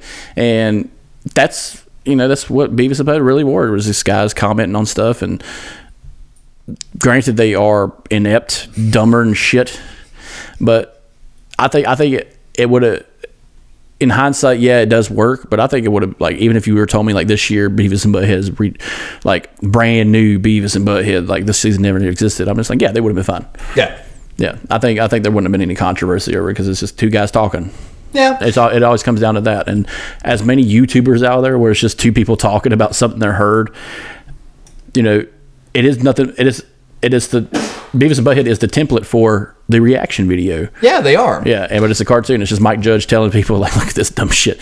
Yeah, but at the same time, everything you just listed was kind of like independent works. Their own blogs, YouTubers, Twitch streamers. Yeah, but that's all preambled by Beavis and Butthead. Exactly, but that's also not the mainstream. That's not what's shown on, network television. That's what the niche audiences find on the internet. They're now bringing the internet commentary to 2022, 23, and that was the thing I was worried about. I was like, are they all of a sudden going to get a little tame? Are the teeth going to be gone? Are they going to be afraid to bite? And no, not really. And I think it really comes down to, when you really think about the commentary and the biting humor they do, it's not too dissimilar to a South Park. No. Because South Park can get very bitey, very direct, and very bold, but it comes down to the writing. What are the characters saying? How are they saying it? And for something as stupid as a show as Beavis and Butthead, Mike Judge takes very careful consideration to write the jokes well. He sets them up well, and if the boys are going to say something completely idiotic, it's shown through the writing that they are dumb for thinking it. And I think it's just one of the things that kind of makes the series better, not just from a silly shit standpoint, but just the writing overall, because Mike Judge is a fucking king. But they kind of kicked it off strong with the debut episode being an escape room, where they're just having to get through a fucking escape room, but in essence they get trapped in a bathroom. They're playing with tampons and everything else and digging through the bathrooms, and eventually make their way out and then take a shit in the escape room. It's no different than like what they could have done in an episode back in the day. Yeah. Instead of escape room, it could have been a laser tag place. Yes. Or like an arcade kind of place. You know what I'm saying? And the escape room part is the only modern thing in it. Mm-hmm. Everything else is just them being dumber and shit. Yep. And again, it's the cutaways that really make this. Yes, because the two cutaways we had in this one was a lady named Mary Catherine being accepted. Hello, Mary Catherine. Being accepted into Harvard, Stanford, Yale, Princeton, Brown, and more. Yeah. And yeah, it's absolutely fantastic, because she opens up her Harvard one and it says she's accepted, and the mom's like giving her this huge hug, and she's like, yeah, choke her out. Yeah. Give her a fucking stone cold stunner. It's like, how do you expect to get into college if you can't beat your own mom's ass? And they're just like, I love the scream, because the scream is Butthead's like, Beavis Butthead's like, like freaking the fuck out too. Yeah. They're just fucking losing it. It's fucking perfect. And then the second cutaway they had was for a TikToker named Sconvic. SCCONVICT, and which he is showing you how to make a prison tattoo using prison tattoo ink, which is soot from a crack a box. It's a weird southern accent that they're trying to pull off, and it's just like, it's a prison accent. It's a prison accent, Chris. It's a prison accent. What do you think he did to get in there? No, they just let his ass in. They're like, you're gonna commit a crime, just go ahead and come on in. Like crack a box. And that, me and you, when that first came out, me and you just fucking ran with that shit. I'm telling you, dude. So again, the debut of this series was on August 4th. On like August 6th, Chris and I were watching that part so many times and just laughing to ourselves. We were crying. Yeah. Like, it's honestly the hardest I've seen you laugh in a minute. Like, you were legit because I wasn't expecting them to review TikTok videos or just like reels or something like that. So them doing that really tames it up a notch. Plus, TikToks are very short. Yeah. So it kind of goes into the music video. They also do a music video too later on. Yes. But the TikTok one just fucking blew me away. It was great. Which, does lead into the part 2 of their episode, the special one. Definitely the weaker of the two. I definitely like the escape room better than the special one. Essentially, all it is it's a singular episode with Beavis. Yeah, so this is kind of what I like about the new intro. It's a little bit more refined. We still get the wiggle lines and stuff, kind of like the old animators do. But the flourishes around the borders and stuff, and I do like every now and then a good single episode with one character, because we don't really know much about them other than they have the lesbian seagull teacher. Daria exists and she's chilling and like that's it. That's really all we know about them. Other than that, they just hang out and watch TV all day and go to school. Yeah. But I like this because we get to see, like, hey, Beavis goes out on his own. Butthead does his own thing sometimes, and it can go south. Yeah. Very quickly. And for he has a mental disorder, believing a flame talks to him. Ever since he was 3, which 3-year-old Beavis is scary as shit. He's short of the corn looking motherfucker. And the flame is trying to tell him to better himself. Yes. And it's just like, run a mile, read Faulkner. Pick up the trash from the alleyway and put it in the recycling bin. Yes. Yeah. Better yourself, Beavis, to make more fire. And he's just like, no, this sucks. He fucking extinguishes the fire, goes inside. And then, the other cutaway. The other cutaway, probably my favorite, honestly. Episode 1 wound up having my favorite cutaway, and they do a commentary on a country artist named Cale Dodds. And it's a song called I Like Where This Is Going. Now, number one, I actually have listened to the song outside of the commentary. It's a garbage song. Like, it is just grade A plastic, just run-of-the-mill cookie cutter country music. Bro country. Like, it's legit bad. So, right. I appreciate them kind of ripping on this one a little bit. Folks, if you've not seen the video, it genuinely is kind of fucking weird. The Reader's Digest quick summary version of the video is there's this heavier set guy sitting at a table, tries getting a date. Cale Dodds comes on over, starts talking shit about the way he's dressed, goes back to that guy's place, is like, try on some clothes for me. And he's just like giving him thumbs up, thumbs down, teaching him how to text, how to move, how to dance, all this. Takes him back out to the club. He's waiting there night after night after night. At the very end, this old girl's just walking through the club, trips. He runs over there, saves her, grabs the martini glass. She looks at him, smile. Cale Dodds kind of looks at him, gives him a wink. Fucking end of the video. And it's essentially just pull yourself together, act confident, you'll get the chick. Fine, whatever. I appreciate the message. The song hits differently if you play it with Goodbye Horses from Silence of the Lambs. Yes. Goodbye Horses. It's like, yeah, we were at Cale Dodd's house, and he happened to have clothes your size. I know. I love that one aspect. It's he just casually just walks up to this dude and like talks cash money shit to him. Oh yeah, and, like, absolutely. Let's go to your house and fix your ass up. Uh-huh. That's fucking terrifying. And Beavis and Butthead hit it right on the fucking head too. This is like, at one point, Butthead's just like, yeah, he like paid for his dinner and told him to go back to his house and change clothes for him. No such He's thing. grooming him. Yeah, but he also says no such thing as a free dinner. Yeah, it's like, the dinner may be free, but there's always a price to pay. Yeah, it's just like, God damn. It's just like, you took a dark look at that real quick. It sounds like those high school PSA things that the health teacher would put on for you. He may be nice and sing you country music. He might even write you a song. He might even take you home and make you breakfast, but never accept a breakfast from Cale Dodds. But yeah, so if anything, that was a really good one, simply for the fact that the Cale Dodds video was fucking grade A. The following episode was Boxed In, and this one was actually rather humorous. Essentially, in Van Driesen's class, Beavis keeps turning on this power drill. It's going in the middle of the class, and it's where the writing comes into play and is really good, because just me saying that, it's like, okay, whatever. They push it to the extreme on the annoyance level, because every time Van Driesen's about to speak, Beavis turns that thing off.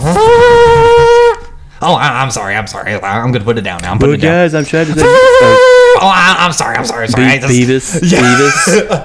Like, they do that 6 fucking times, and finally he walks over, grabs it from him, puts it in the desk. He's like, you can have this back at the end of the week. He goes, no, fuck that, and proceeds to try to steal it. And while sneaking back into the class, decides to get themselves trammed into a box to get snuck into the classroom, when in reality, the janitor, who's listening to heavy metal music, picks up the boxes, loads them up, and takes them downstairs. And now the entire episode is the two boys trapped in a box in the basement of the school. Which is still like could have been an episode from back in the day. It really could have been. And of course, there's a whole bunch of, back and forth of them bitching at each other. Your ass is in my face. No, your face is in my ass. Blah, blah, blah, blah. I'm going to kick your ass all through this box. They try getting out, then it squishes them. They don't get out until the very next week when Van Driesen finally opens the box, thinking that they're the new school books. No more drawing mustaches and penises in the books class. Opens it up. It's the two of them, totally weary. And instead of going, hey, let's get some food, let's get some water, Beavis immediately walks right over to that desk, opens it up, pulls the drill out, into the fucking dry erase board. Yeah. And the other cutaway in this one was an ASMR video. Hello, how are you? And it is a point in time for this, because this would have freaked them out back in the day, because they're kind of weird anyway. Yeah. But it's just like, it's Bob Ross. Yep. You could have done this back in the day with Bob Ross, which would have been fucking awful. Beavis and Butthead talking shit on Bob Ross. Butthead talking shit about Bob Ross. Yeah, Beavis would have liked it. Beavis would have like slipped into senility and just been like, yeah, fucking trees. You know what I'm saying? Like, yeah, that's a happy little tree. the guy looks like an asshole. Fuck you, Butthead. I bet he fucks. Look at his hair, though. It's Yeah, cool. It's cool. I bet he gets looks like mine. I looks like he gets a lot of women. And guess what? Guess what, kids? Bob Ross fucks. Bob Ross Watch fucks. the documentary. And it's just a weird one. And this was a double episode. Like, this is 2 episodes that came out the same day. Yes. And the part 2 in this one was Beekeepers. I fucking love Beekeepers. I was going to say, this was the better one out of the 2. They show up to a farmer's market thinking that they could just destroy glass in the parking lot. And then they find out Van Driesen set up his own little booth at the farmer's market and selling his own fruits and vegetables. But his lady friend is selling honey for like fucking $20 a jar or some shit. Yeah, that's how much it goes. Yeah. And she's just like, oh, yeah, I mean... She has an apiary and everything. Yep, I just collect the honey and the bees do all the work. And all the boys here is, bugs do work, we get money. And they go home and proceed to go to old Hank Hill, his house. God. Hank Hill 0.1. Yes, Hank Hill 0.5. Mr. Anderson. They go over to his place and he's just like, goddamn wasp nest up in my garage. and they're like, we'll take care of the bees, sir. Knock it down. And of course they go through... Butthead and Beavis get stung like motherfuckers, taken inside the house. They're kicking the box, being like, make honey, you stupid motherfuckers. It kind of reminds me of that Dale and Bill episode where they do the bee stings. Yes. Booth, and it just goes horribly wrong. And he's like, I've done it 25 times. You're going to die. He's like, I can't feel my left arm. Yeah, because you got bee venom in your goddamn blood, you son of a bitch. And in the process of kicking the box around the house, they knock over a bottle of shampoo and realize that, the bees finally made honey.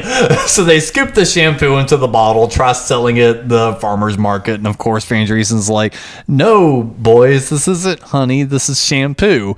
In which they still don't realize their mistakes. They're like, these stupid wasps made shampoo. They're supposed to make honey. They're dumb. They're worthless. And they bring it back home. They're like, well, what are we going to do? And they open the box back up and it's just full of fruits and vegetables. They're like, these stupid fucking bugs now made vegetables. Whatever. I was going to wash my hair at least since we had the shampoo. And cut back to Van Driesen with his lady friend and open it up. And a big old wasp nest is in their kitchen. Yeah, wasps is one of those things I don't give a fuck about when it comes to like exterminating a whole thing of something. It's already up there with mosquitoes. And then when I was in school, I found out they have no ecological value. So I'm just like, yeah, burn them. Burn every fucking one of them to the ground. A few episodes ago, we talked about bad movie and TV tropes. Do you think this is one? What, bees? Yeah. No, I don't think so. Because bees and wasps are a pretty consistent trope of any kind. When it comes to the bee ones, I think it's good because it's just about educating people, because it is true that a lot of the stuff they do show is true. I I think getting attacked by fucking bugs is the trope. Really, this is always like spiders or fucking ants, fire ants. Give them to me, Bobby. They've been wanting me for 30 years. Yep. But like, you know, like that's where that comes in as a trope. That's kind of exhausted. Yeah. And the cutaway on this one was the boys reacting to another music video. This time, "Dynamite" by BTS, a K-pop group. Yes. And Beavis is down for the K-pop group. Beavis loves his K-pop. And he's like, "That's Kevin. He don't take no shit." He's just like, "How do you know their names?" He's like, "I just hate them so much. I've learned their names." And then Butthead's like, "You know what? I'm gonna leave you to these guys. Come back when you're like normal again." Leaves, and as soon as he leaves, props to the animation department. Yeah. They did it just right. It wasn't over exaggerated, but it wasn't too subtle. Beavis just slowly starts bobbing his shoulders one by one to the beat, and it's so subtle and so fluid. I'm just like, yes, this is how I would imagine just Beavis sitting in his house listening to music, just Yep. It's like they're adding to the lore because they had the Beavis and Butthead dance where Beavis is doing like karate moves and Butthead's like humping the air. So it's like, now you got a new dance move. He's sitting on the couch, little the occasional shoulder. like kicking the air. Yes. So I dug that, and it was good because they kind of took the idea of skewering music videos, but kind of turned it on its head, where it's like Butthead the entire time was like, "This is dumb, this really sucks," and Beavis is like, "I don't know, Butthead, this isn't too bad." But it kind of makes definitive stuff about the characters. It's like, yeah, Beavis has his own likes, Butthead has his own likes, and that's a big part of this whole season was a lot about Beavis. We get a lot of side stuff about Beavis, especially in Doppelganger, which comes up later on. Yes, that's a really good one. But before that one, Roof is in the next episode. A really great one, and I like this one because, as you were mentioning, a lot of these episodes kind of harken back to the original tone and attitude of the series.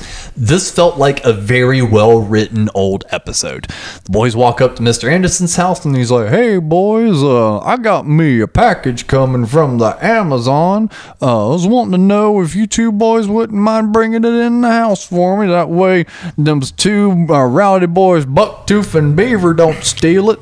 And it's like, "Yeah, I got my hearing aid, and you can't do nothing without that. And I got Mercy here, his new crystal bowl rather. You just gotta bring them in for me and just do that. Would you do it for me?"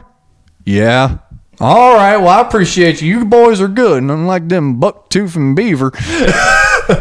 And literally, as soon as he pulls away, what were we supposed to do? And like perfect timing, if Anderson had waited 5 seconds, Amazon truck drops off the two things. He's like, "What are these for?" Immediately throw the hearing aids in the trash, see the giant crystal bowl, and they're like, "Wow, this is beautiful." And Beavis is like, "Yeah, we gotta smash it." And Butthead's like, "No, Beavis, we've got to do better than that. Look at this beautiful bowl. How big it is. Let's throw it from the roof." And this talk about tropes. This is a big trope, and not sitcom. Is getting stuck on the roof. Get stuck on the roof. Making repairs on the roof. This is straight out of like Home Improvement, like getting stuck on the fucking roof.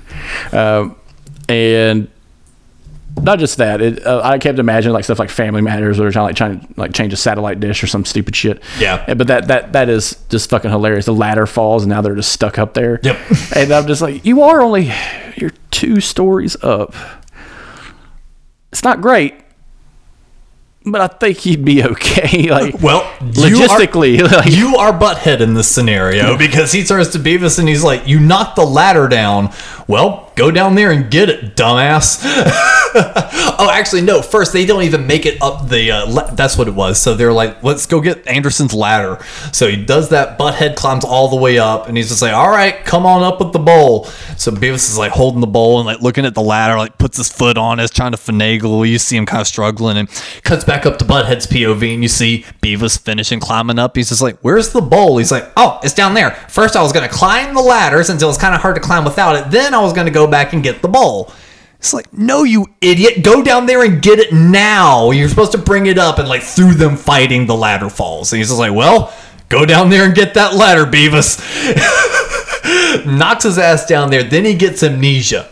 And he starts That's when some of the best jokes of the episode come in, because he falls, hits his head, and he's just like, whoa, who am I? Who are you? He's just like, go down there and get the bowl, fart knocker. He's just like, oh, okay. He's like, what's a bowl? and then starts calling Butthead by like his other names. It's just like, no, I'm fart knocker. You're asshole. But it's just, I like that one because there was just a lot of good back and forth and just silliness between them. And the video they commented on with this one was Post Malone's Circles. And I don't remember much in that one other than it seemed like he commented on like Post Malone seeming like he would stink or something along the lines. Or like, and he's like the dishwasher in our local pub or some shit. Yeah, he works in the back. Yeah.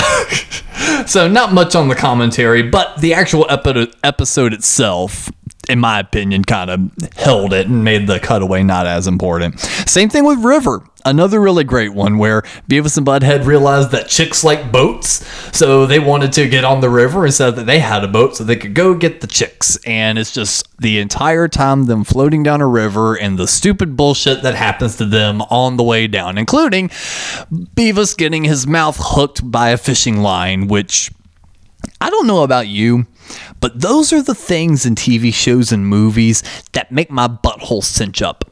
Like, I can watch someone's head getting blown off. I can watch someone's foot getting cut off. Whatever.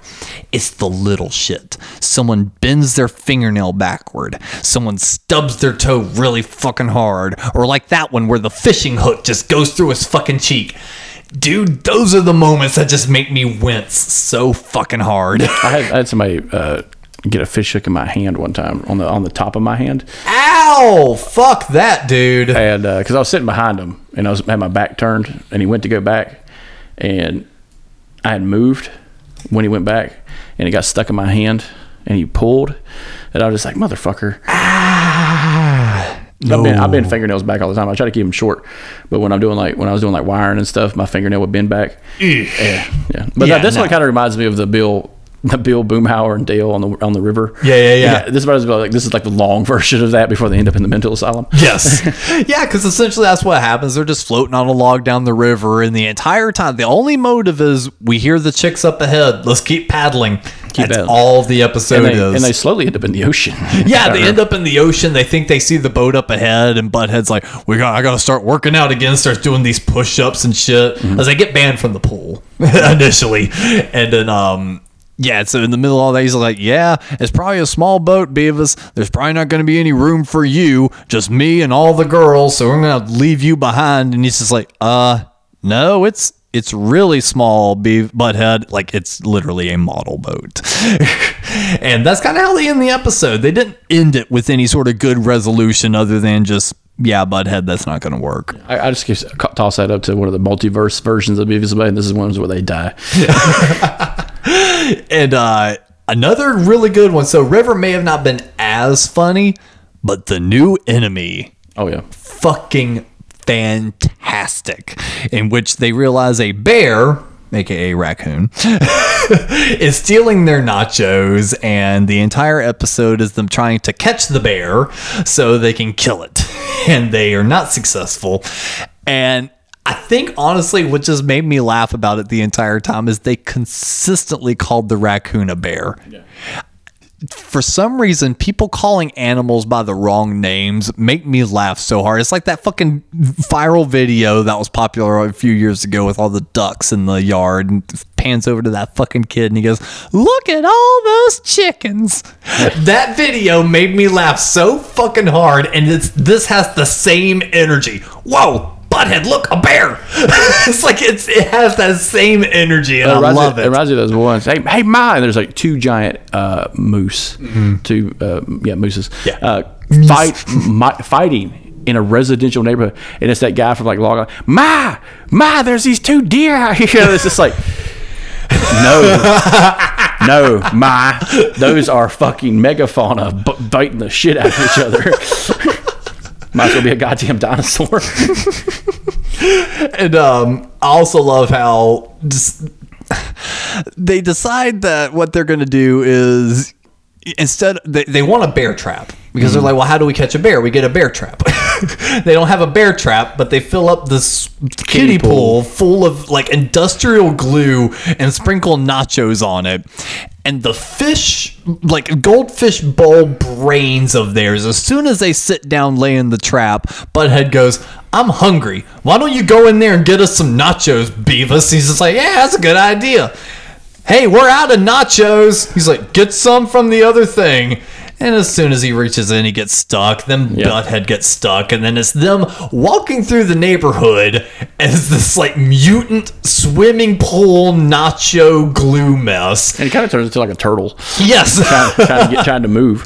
And Mr. Anderson, while seeing that up ahead, drinking his nightly beer in the alleyway, Hank Hill 0.5, sees that up ahead, goes, I think that's a bear.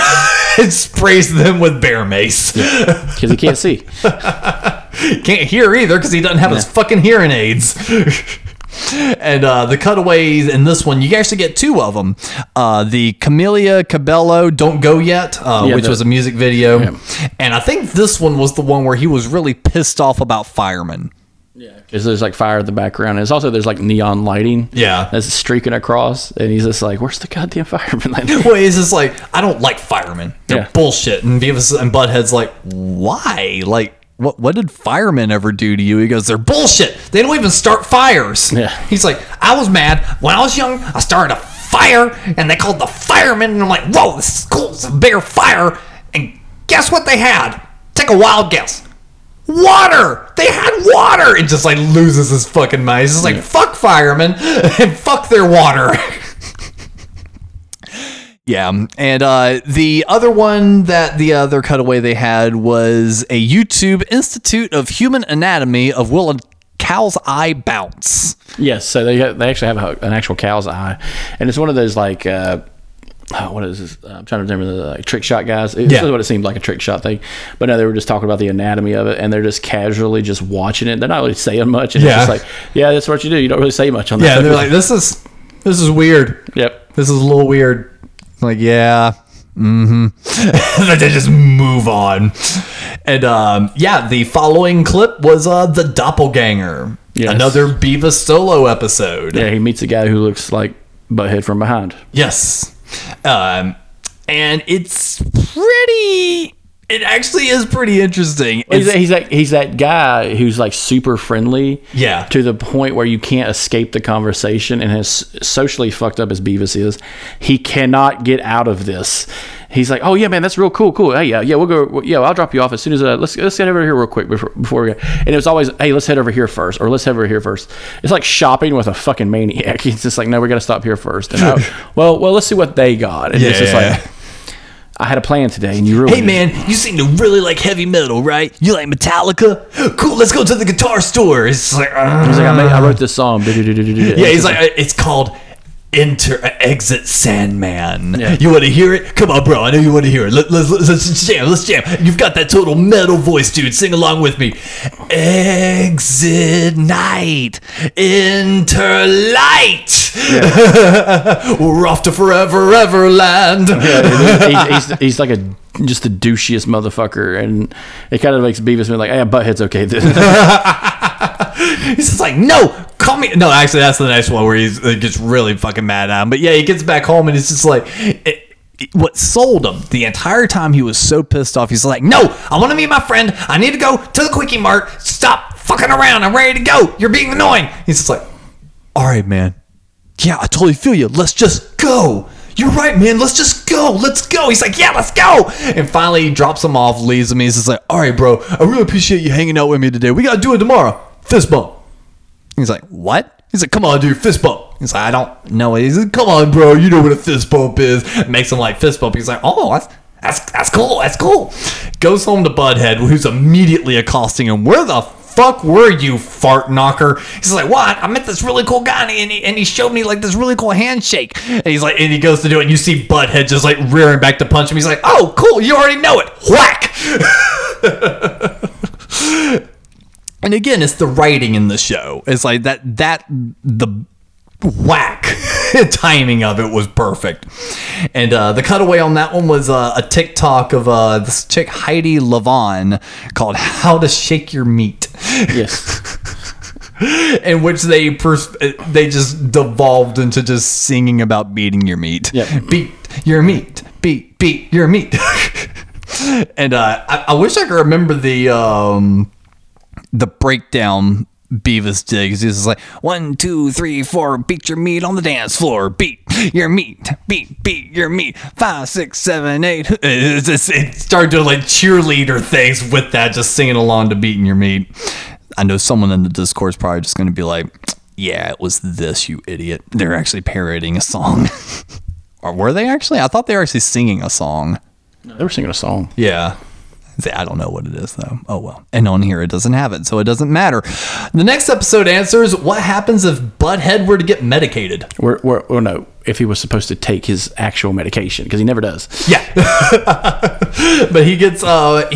So it opens up in the counselor's office. He's just beating the shit out of Beavis. And they're just like, yeah, you got to work on your anger management. But it's like, yeah, Beavis, work on your anger. Gives him his pills, his happy pills, essentially. And all of a sudden turns into like this goody two shoes, like little bitch boy. Well, the thing is, he takes like a whole day's worth. Yes. Or month's worth almost, because he's just downing these fucking pills. Eating them like snacks. Yeah, and what the fuck? Like, it's basically Ritalin. Yeah. And like, it zones him the fuck in. And you think about this, it's like, yeah, he would have just became that dude that he met earlier.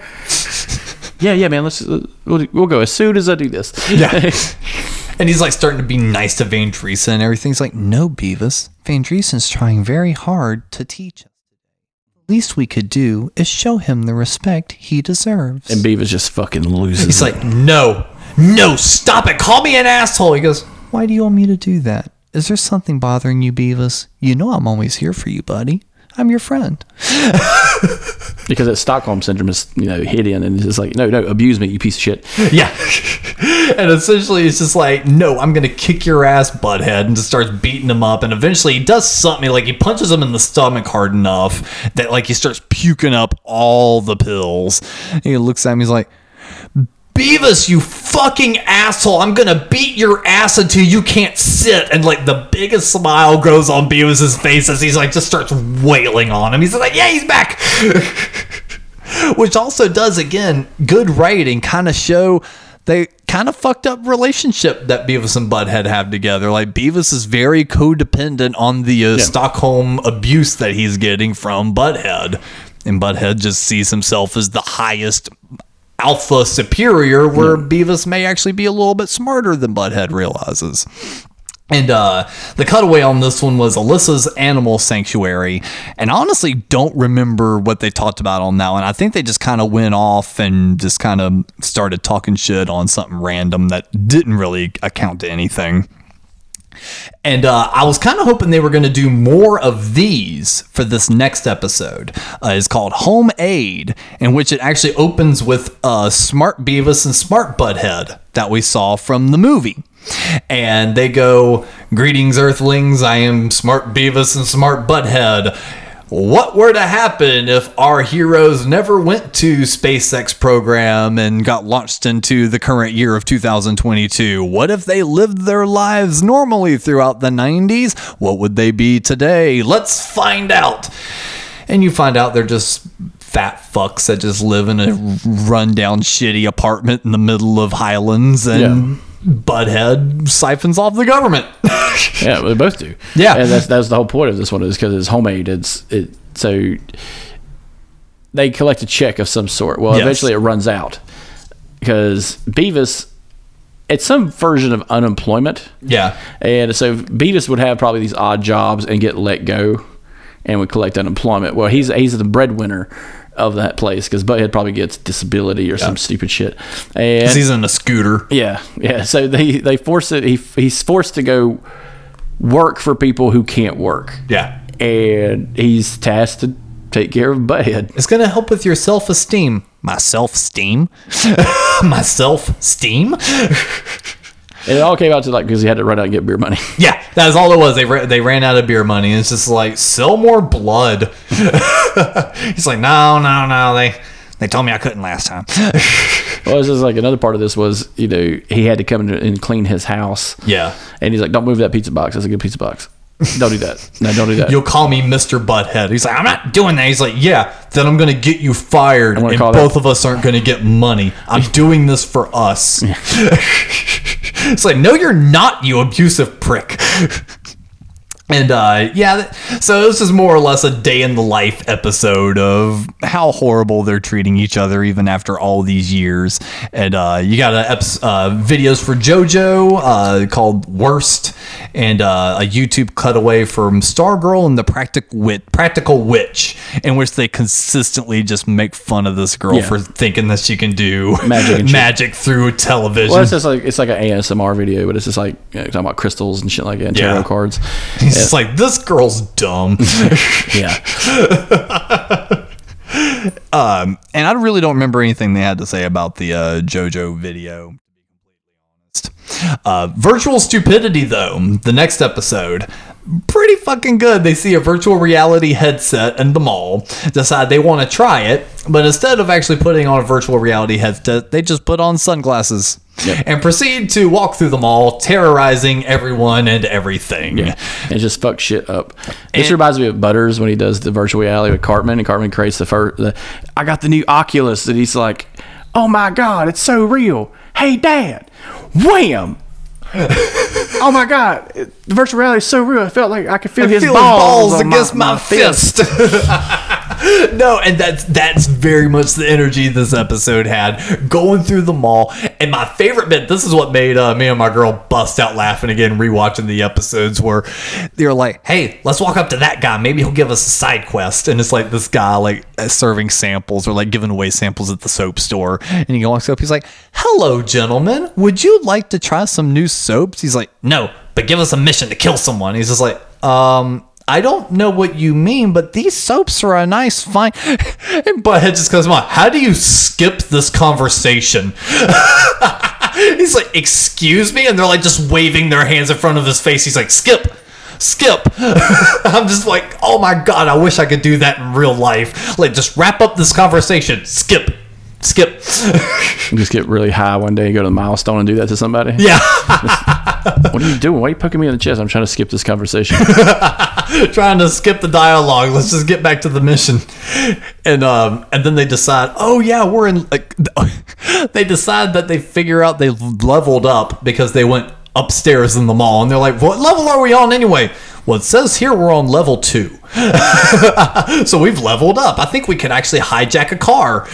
So they go to steal a car, get themselves in the fucking hospital. Oh yeah, and they're like, we've gone too far. How do we restart this level? We've messed up too much. Like, oh, we just have to die. They're literally throwing themselves into ongoing traffic. Just imagine you're driving through a parking lot and you see these two teenagers throwing themselves in front of your fucking car to be hit. As you're getting out of the car, worried about one kid, one that's been hit already is crawling himself up to your car and smashing his head in with your car door. Well, it kind of reminds me of that kind of situation from Tucker and Dale. Well, officer, you won't believe this. These kids are trying to commit suicide on my property. He just threw himself an old Woody over here. He threw himself in front of my car. You won't believe. And then they wake up in the hospital, put the sunglasses back on, see that same guy, and decide they're going to whip his ass. End of episode. And again, that's just what's also been really nice about these, is they really do just feel like the classic shit. Like, this is, if you know what, if virtual reality had been around in the 90s, this would have been an episode.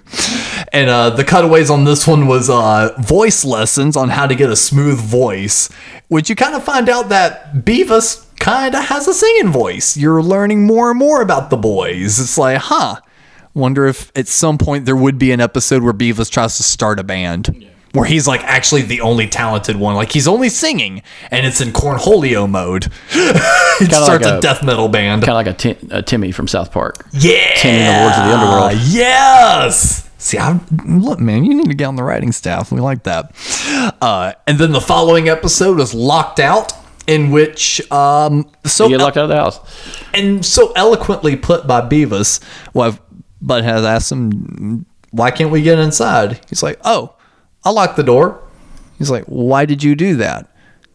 He's like, well, there's usually someone here, and we just gotta knock. Someone's gonna let us in. He goes, we're both out here, dumbass. He goes, oh, you're right. And he's like, so where's the key? He's like, oh, I left it inside. Which is funny is because, like, I always kind of wonder, like, how they could be locked outside where the windows are always open. Are always fucking One open. is always broken open. Yeah, it's always open, and there's always duct tape or some shit around the rim. Which actually is wound up being their first idea, was just break a window and jump on in. And which I love my girl because she tries to think past the boys, and I'm like, no, you're thinking too smart. You can't think that smart. They break the window. Butthead's forcing Beavis to go in, and you've got that really tall shard that's about to cut him in the nads. And she goes, well, why don't they just kick that piece of glass in? I'm like, no, babe, you don't understand. That's just how it is. If it's there, they can't change it. If they were smart enough to do that, they wouldn't have locked themselves outside. Yes. So their forethought is not there to kick down the extra little piece of glass, is for it to not cut them in the balls. But instead, both proceed to get cut in the balls. And of course, Butthead gets cut in the balls because he's like, dumbass, you're not doing it right. Do it like this. And the big wrap up to this is they lie to Mr. Anderson and tell them that someone's ran off with his garden hose or his rake or something.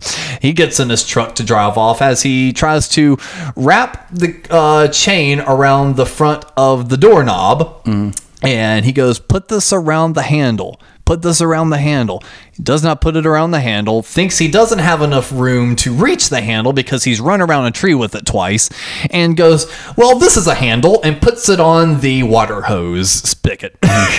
So Anderson goes driving off, which, by the way, props to fucking Chevy and these fucking, or the Ford or whatever the fuck truck he's got. That thing ripped the tree out from the ground and ripped an entire goddamn wall off their house. In which they go, this actually looks cooler. This is badass. And sit on their couch with water just going everywhere as Anderson gets pulled over by the cops. In a condemned house. In a condemned house. That the government helped put back together exactly the way it was to keep them silent about interdimensional travel. Mike Judge has done a lot for this show over the last few years, guys.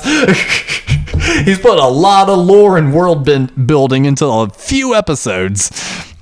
And with this one, the cutaway was Tones and I, Cloudy Day. And yeah, in which Butthead just proceeds to explain why he thinks it's a very dumb video, and Beavis actually enjoys it again. Yeah.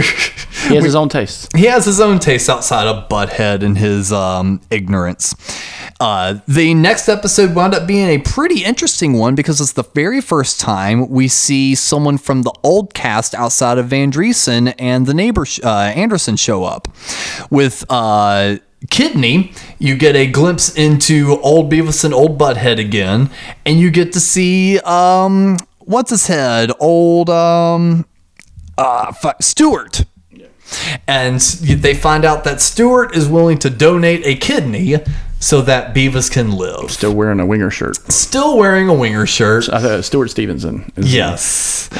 And the boys still could not give a fuck about Stewart. Stewart's literally trying to lay his life on the line for these guys. So this is a weird trope that I take personally because I had a kidney transplant. Yes. I lost a kidney. Speak on. In the King of the Hill episode where they get Dale's kidney because for some reason they sign off on it on like a power of attorney kind of thing, which is not what that is a part of. The fact that if you needed a kidney, right, and I said, yeah, I could donate a kidney to you. Yeah, that's great and all. Dude, that takes a lot of fucking testing to make sure that shit matches up right. On the off chance the blood type's the same, cool. That's fantastic. Mine is like less than 10% of the planet on blood type. So I had to wait a long time. Type 0. Type O negative. That's literally that's my blood type, typo negative. Nice. I know that's what the band was named after, but like to actually have their that cover blood of type. Summer Breeze is fantastic because I had that album. but no, so like that's just one thing. There's like 7 other markers you got to do, and that takes time. A lot of goddamn, even on like the emergency end, which they wouldn't have done that for Butthead. First of all, old Beavis. Old Beavis. Yeah. He had to hold his bladder, and both his kidneys just exploded. Yep. That's not what happens. Fun fact, if you hold your piss in, you're just going to piss. You're literally just going to piss yourself. Yeah, because the entire time Butthead's just like, you're not going to pee. He's like, no, I'm not. He's like, yeah, you are. You're going to piss yourself. He's like, no, I'm not. I'm going to hold it. They're both holding it. Yeah. It's just like, first of all, old Beavis drinks beer, eats nothing but pizza, and smokes. They're not going to be like, oh, yeah, we'll get you on the table as soon as possible. They're like, no, motherfucker, you're going to be on dialysis. Period. You fucked yourself up. You fucked yourself up. And the fact that Winger here was able to give him a kidney is both astonishing and ridiculous, because the way Winger looks, he's a little obese, he's a lot older, and they're not going to take they wouldn't take his fucking kidney to begin with, because he'd probably develop hardcore, if not, he already had diabetes. Yeah. So like they're not going to do that. You know what I'm saying? It's like this, like that's another trope, but it's like very rare trope and stuff that I see. I'm just like, y'all didn't talk to anybody about this. Y'all just went fucking balls out. Like people can replace kidneys like batteries. But the great thing about it is, like, after that though, Stewart finally gets his finally gets his moment, because it's like constantly Beavis and Butthead have been giving him shit his entire life. Now he gets to hold over Beavis, being like, we're blood brothers. We share. I am inside you now, Beavis. Yeah, some weird Stewart shit. It's just like we are together forever, and Beavis is like, oh fuck, no, we're not. In which he proceeds. Let's see. The synopsis says he mentions to Beavis he can't drink to the surgery, and Beavis goes, "Fuck you," and chugs a bottle of wine, causing his kidney to burst once again, telling him that his kidney sucked, and says that's because like it sucked. And shocked Stewart's just like I can barely read this. The sentence is structured weird. It says, and takes the clip off his. He takes the clip off his song that he was holding to go pee, and shocked, Stewart asks if anyone cool can give them a kidney, and then end of phase. And they did Tyler the Creator, "See You Again" as a cutaway. That's so for when he rips out the fucking catheter. Yeah, I'm just like, first of all, that's damn near impossible. A little anatomy lesson after this show, I'll tell you that. But like, god damn, how dumb. This reminds me of, like I said, it reminds me of the King of the Hill episode where Dale gives his kidney to John Force, the fucking driver, and he's like, oh, he likes 1 can of Mountain Dew a day. It's like, first of all, if you get a kidney, you don't fucking drink Mountain Dew. That shit's fucking terrible for you. That shit'll give you kidney stones. I never even liked Mountain Dew. Like, it was nasty. I did. They changed the flavor. That's why I like Surge. Mellow Yellow.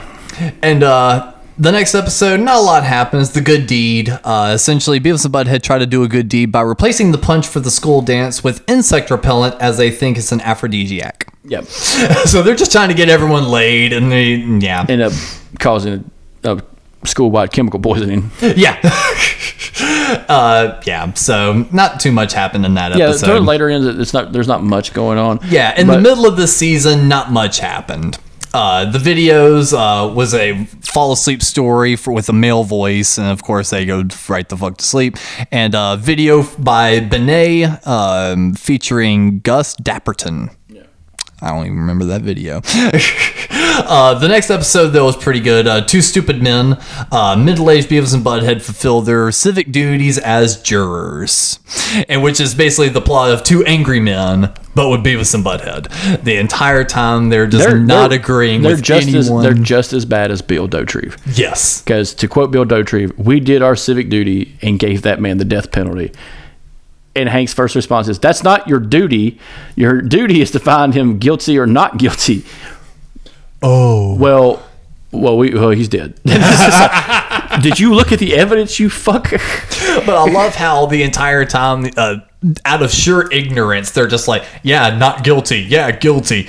But wound up being right, like the entire time. And even that one girl's like, oh my God, they were right the whole time. It's a good thing we had them on this team. Like, they always wind up getting such praise for being ignorant. And the videos on this one was Cardi B's WAP. And Zip Tied to a Tree by YouTuber Nicholas, spelled Nichellelaus. Nicholas. But yeah, no, I remember that one being one of the better one from the middle of the season. Oh, they're doing the rap video. It's fucking hilarious. I was waiting for them to do that one because that's like the biggest one of the year. Yeah. And I'm just like, oh, fuck it up. And then following that one, you had Freaky Friday, where Beavis and Butthead mistakenly think that they have switched bodies after getting beaten They up. just look at each other and think of total fucking stereotypes. That's all they do. Yes! And it's fucking hilarious. They were talking shit in the Quickie Mart. This guy comes up, fucking bashes their heads together. But in the process, the door of the... the refrigerator door is open, so they think they're looking in a mirror when they both stand up and look at each other through the glass and proceed to just immediately start roasting each other by acting like one another, wearing each other's clothes, everything else. And it's honestly just a good episode of just the stupidity that they'll do. And on this, the video they had with this one was Olivia Rodrigo, called Driver's License, in which I think they proceed to talk about how they could never get their driver's license. I haven't seen them on Comedy Central yet, but I'm curious if they've left that content in there. That would be interesting. Because, Paramount probably owns it in perpetuity just because it's, streaming content. But I'm kind of curious if they've actually have it on the episode or they just cut it out. That is interesting. I'd be curious on that. And with the next episode, they actually kind of turned the tables on the boys. This is a fun episode. Yes, called Weird Girl, in which this time Beavis actually has a crush, but he's not the one giving the crush. There's a girl crushing on him, and she will do anything for Beavis. Yes, and Beavis does not want a part of her. Yeah, and she burns the goddamn school down. Yeah, because she found out that he likes fire. Yeah. So she's going to burn it. Her name wound up being Glynis. And yeah, she was just the typical weird little girl. And at the very end, she even fogs up the police car window and writes, "I heart you" in the window. And it goes right over his goddamn head. Yep, Butthead then misinterprets her heart as a butt, and this time mistakes the U for a head, so he and Beavis thinks that she wants Butthead. So, and then of course, Butthead's complaining. He's like, he could have scored with her, but claims he isn't bothered since there's so many other chicks that want him, and no chicks want Beavis because he's a weirdo, constantly cutting the old boy down. And for the video in this one is a YouTube clip from MTV's "How Far Is Tattoo Far?" That show is fucking insane if folks have not seen it. We could do an entire episode on How Far Is Tattoo Far. I don't know how much of it is staged. I don't know how much of it is fake, but it is the weirdest fucking show I've ever seen in my life. Yeah, it's probably just a combination of both. It's just like, hey, we're going to pay you money to come on the show to get a weird tattoo, and you're going to, It's like Jerry Springer with tattoos. Yeah. That's really what it comes down to. Yeah. And this next one is called Time Travelers, in which they cross back and forth across the state line into Mountain Time Zone and think they're traveling through time. I giggled at this one because I do this. Yeah. I do this. When I transfer over into a different time zone, I'm like, whoa, we travel time, dudes. So for the fact that they think that they could immediately transfer time just by going over the time zone is just a very whimsical and just nice episode. And like, this is it's a stupid plot hole, but like, they had to drive a fuck ton to go through Mountain Time. They live in Texas. Yes. We've established that. Yeah. They were able to get on a log or a little boat on a river that bleeds into the ocean. Southeast to Texas there's Corpus Christi, Houston. To go through mountain time zones from the southeast coast of Texas to meet that is like 400 miles. Yeah, because Van Driesen's class is on a field trip to the west, as he explains to them, as they 400 miles away. Yeah, and they pass a nearby state line, which is Mountain Time Zone, which is 1 hour from their own, 1 hour off of their own. Beavis and Butthead asks if that means that they can time travel, and despite Van Driesen clarifying it's just a time zone change, they think that it is time travel. They immediately split from the class and go to a road sign and walks into the gas station, grab some hot dogs, proceed to walk out. While they're eating it, the convenience store owner tells them they have to pay. Butthead explains they're from the past, but will pay him in the future when they have money. And they go to the sign fall. First of all, they fall into like a ravine. Yes. Pick themselves up and walk back toward the gas station. And there's like I think there's like two women or something like that. And when they return, there's like two women and two guys. And it's just like, we've gone too far. They think that those two women they left behind got married. Yes. But yeah, it is good though. It's just a constant. They're just walking in a circle and different shit happening each time, thinking they're jumping dimensions in different time zones. The videos they comment on this one was Jacob Sartorius Chapstick. Don't remember that. And then the other one was diving with bull sharks, a YouTube clip. Then the following episode was Spiritual Journey. This was actually a whole episode. This was no two parts. This is straight up one episode where they found the Jesus nacho. Yes, Beavis sees the face of Jesus in a nacho chip and setting him on an epic journey to seek the answers of the big question, which is, why do I never score? And I mean, it honestly is just kind of a big back and forth and this, that, and the other. And Beavis asks a rabbi and asks him to tell him the story of Iron Man, and the rabbi begins recapping the entire story of Tony Stark, much to Beavis's chagrin.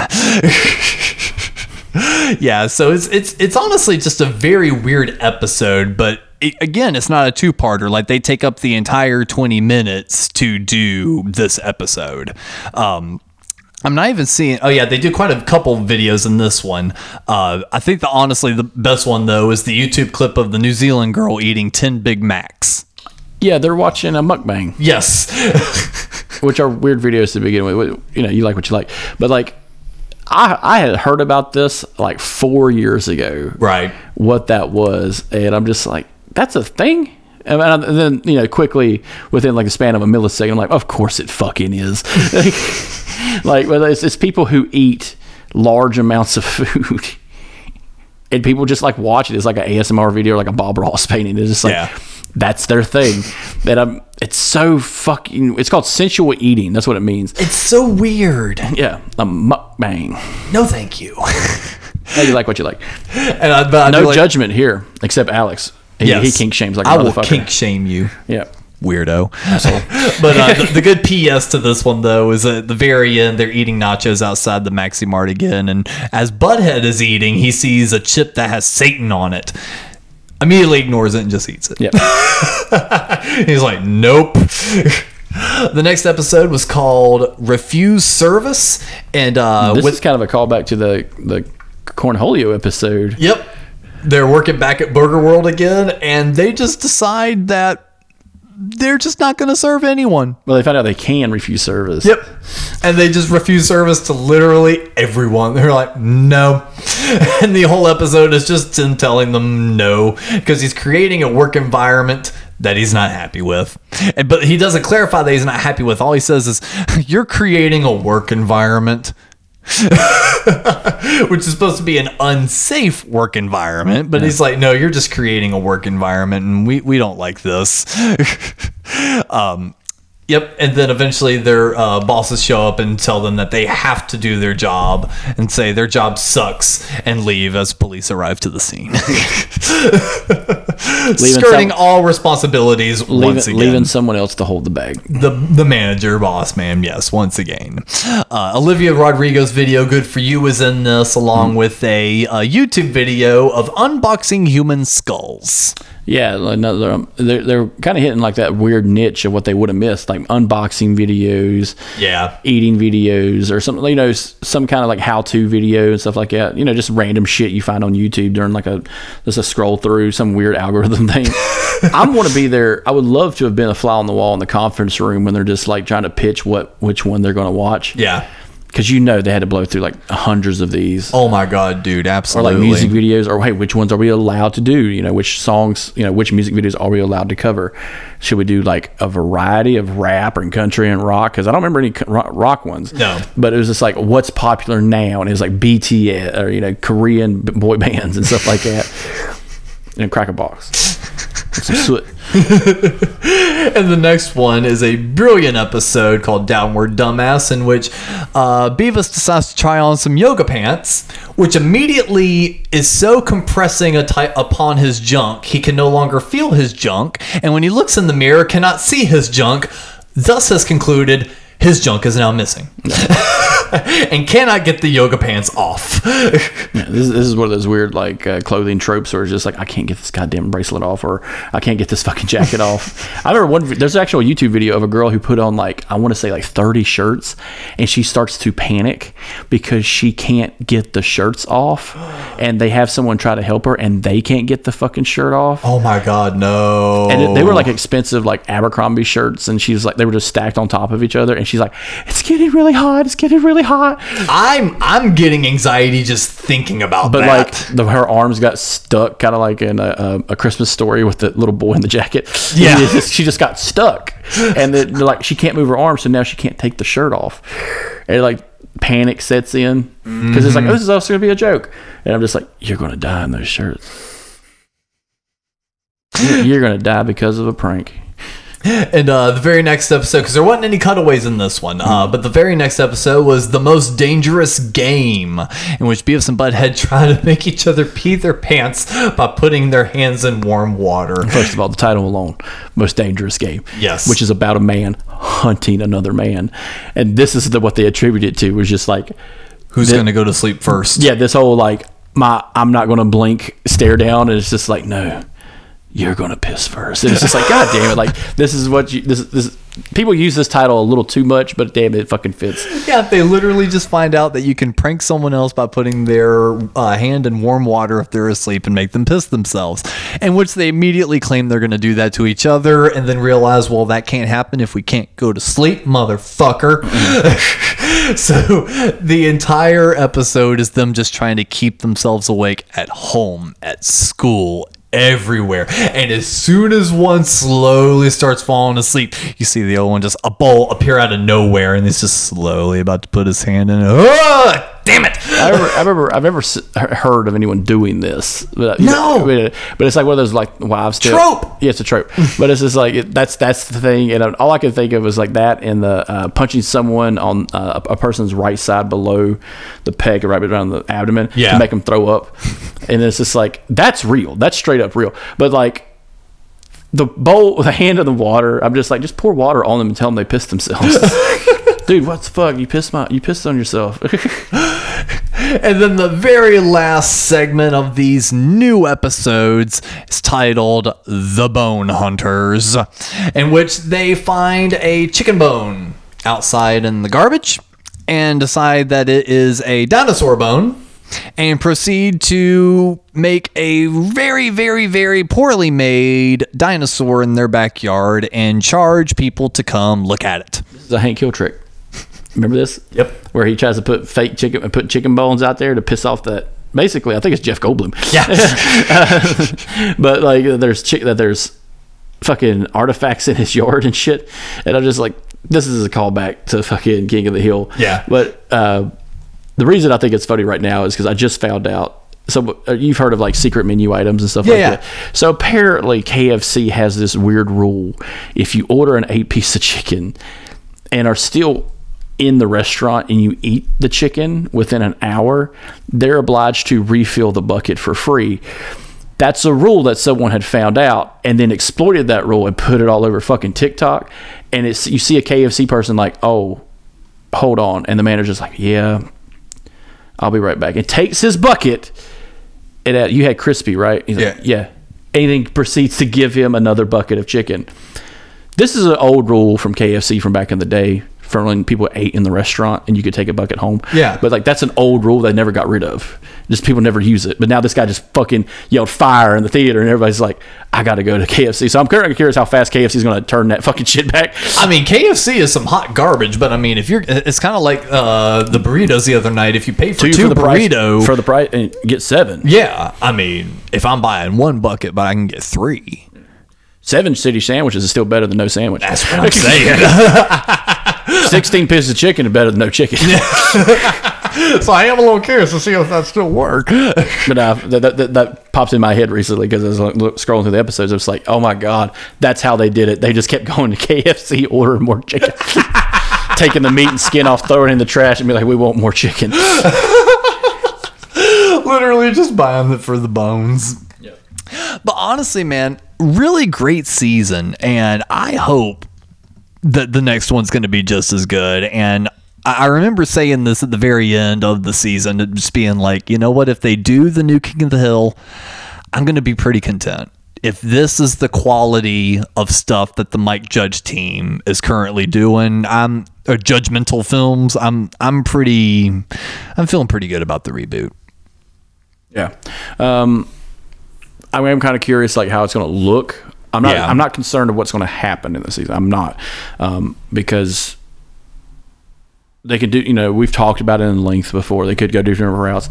Could they pick up where they left off? Could they go in the future a little bit? Or could it just be a fucking reboot? Either way, it's going to be quality content.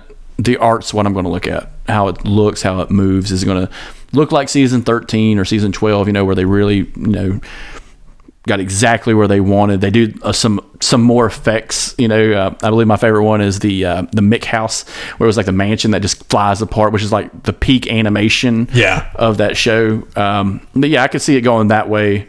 The voice acting is going to be the same. You got Catherine A. Jimmy, all them are still going. So yeah, I'm excited for that. And I'm excited for this new season of Beavis and Butthead too. Yeah, because again, he really killed it on this last one. It didn't feel stale. It also didn't feel like boomer humor. Mm-hmm. Because that could have easily turned into, let's just find an excuse to make fun of kids these days. You know what I mean? But I think he kind of hit that stride and just continued on with the 90s sense of humor, which I was quite happy and content with. If only South Park would actually release a little bit more frequently instead of 1 episode every 2 weeks now. It's supposed to be 6 days to air, not 14 days to air, motherfuckers. But anyway, this has been a fun one as we dive back into the wonderful world of Beavis and Butthead. I still think the best cutaway, though, is the Cale Dodds music video one. So if you guys have a chance to check it out, it's on Paramount Plus along with the movie, as we mentioned a few episodes ago. So check it out. I thoroughly enjoyed it. Is there any little takeaway from the season that kind of left an impression or a thought in your mind, Chris? I could see them doing a whole series of just reviews of other people's like content, making a YouTube series. Yeah, I'm saying like Dimension 20 does that, but I would love it just to be that, because me and you had talked about it before. The latter seasons of Beavis and Butthead, they do Jersey Shore and stuff like that. Grandma J-Wong, Grandpa Gorilla.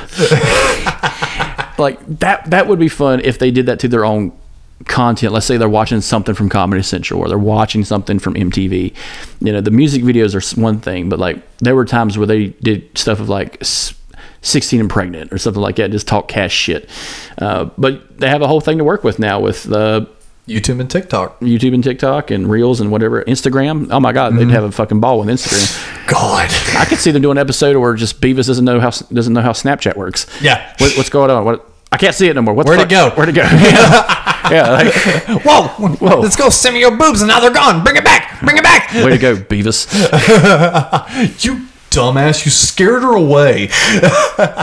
But for this episode of the Couch Potatoes, I've been Alex, and Chris, do you have any sort of final thoughts for us? I'm just really excited to see what this new season holds. Like I said, I would love to just keep ripping on TikToks. The storytelling is no different from what it was back in the day. Just the animation's a little better. But I can't wait to see what Mike Judge has got. Fire!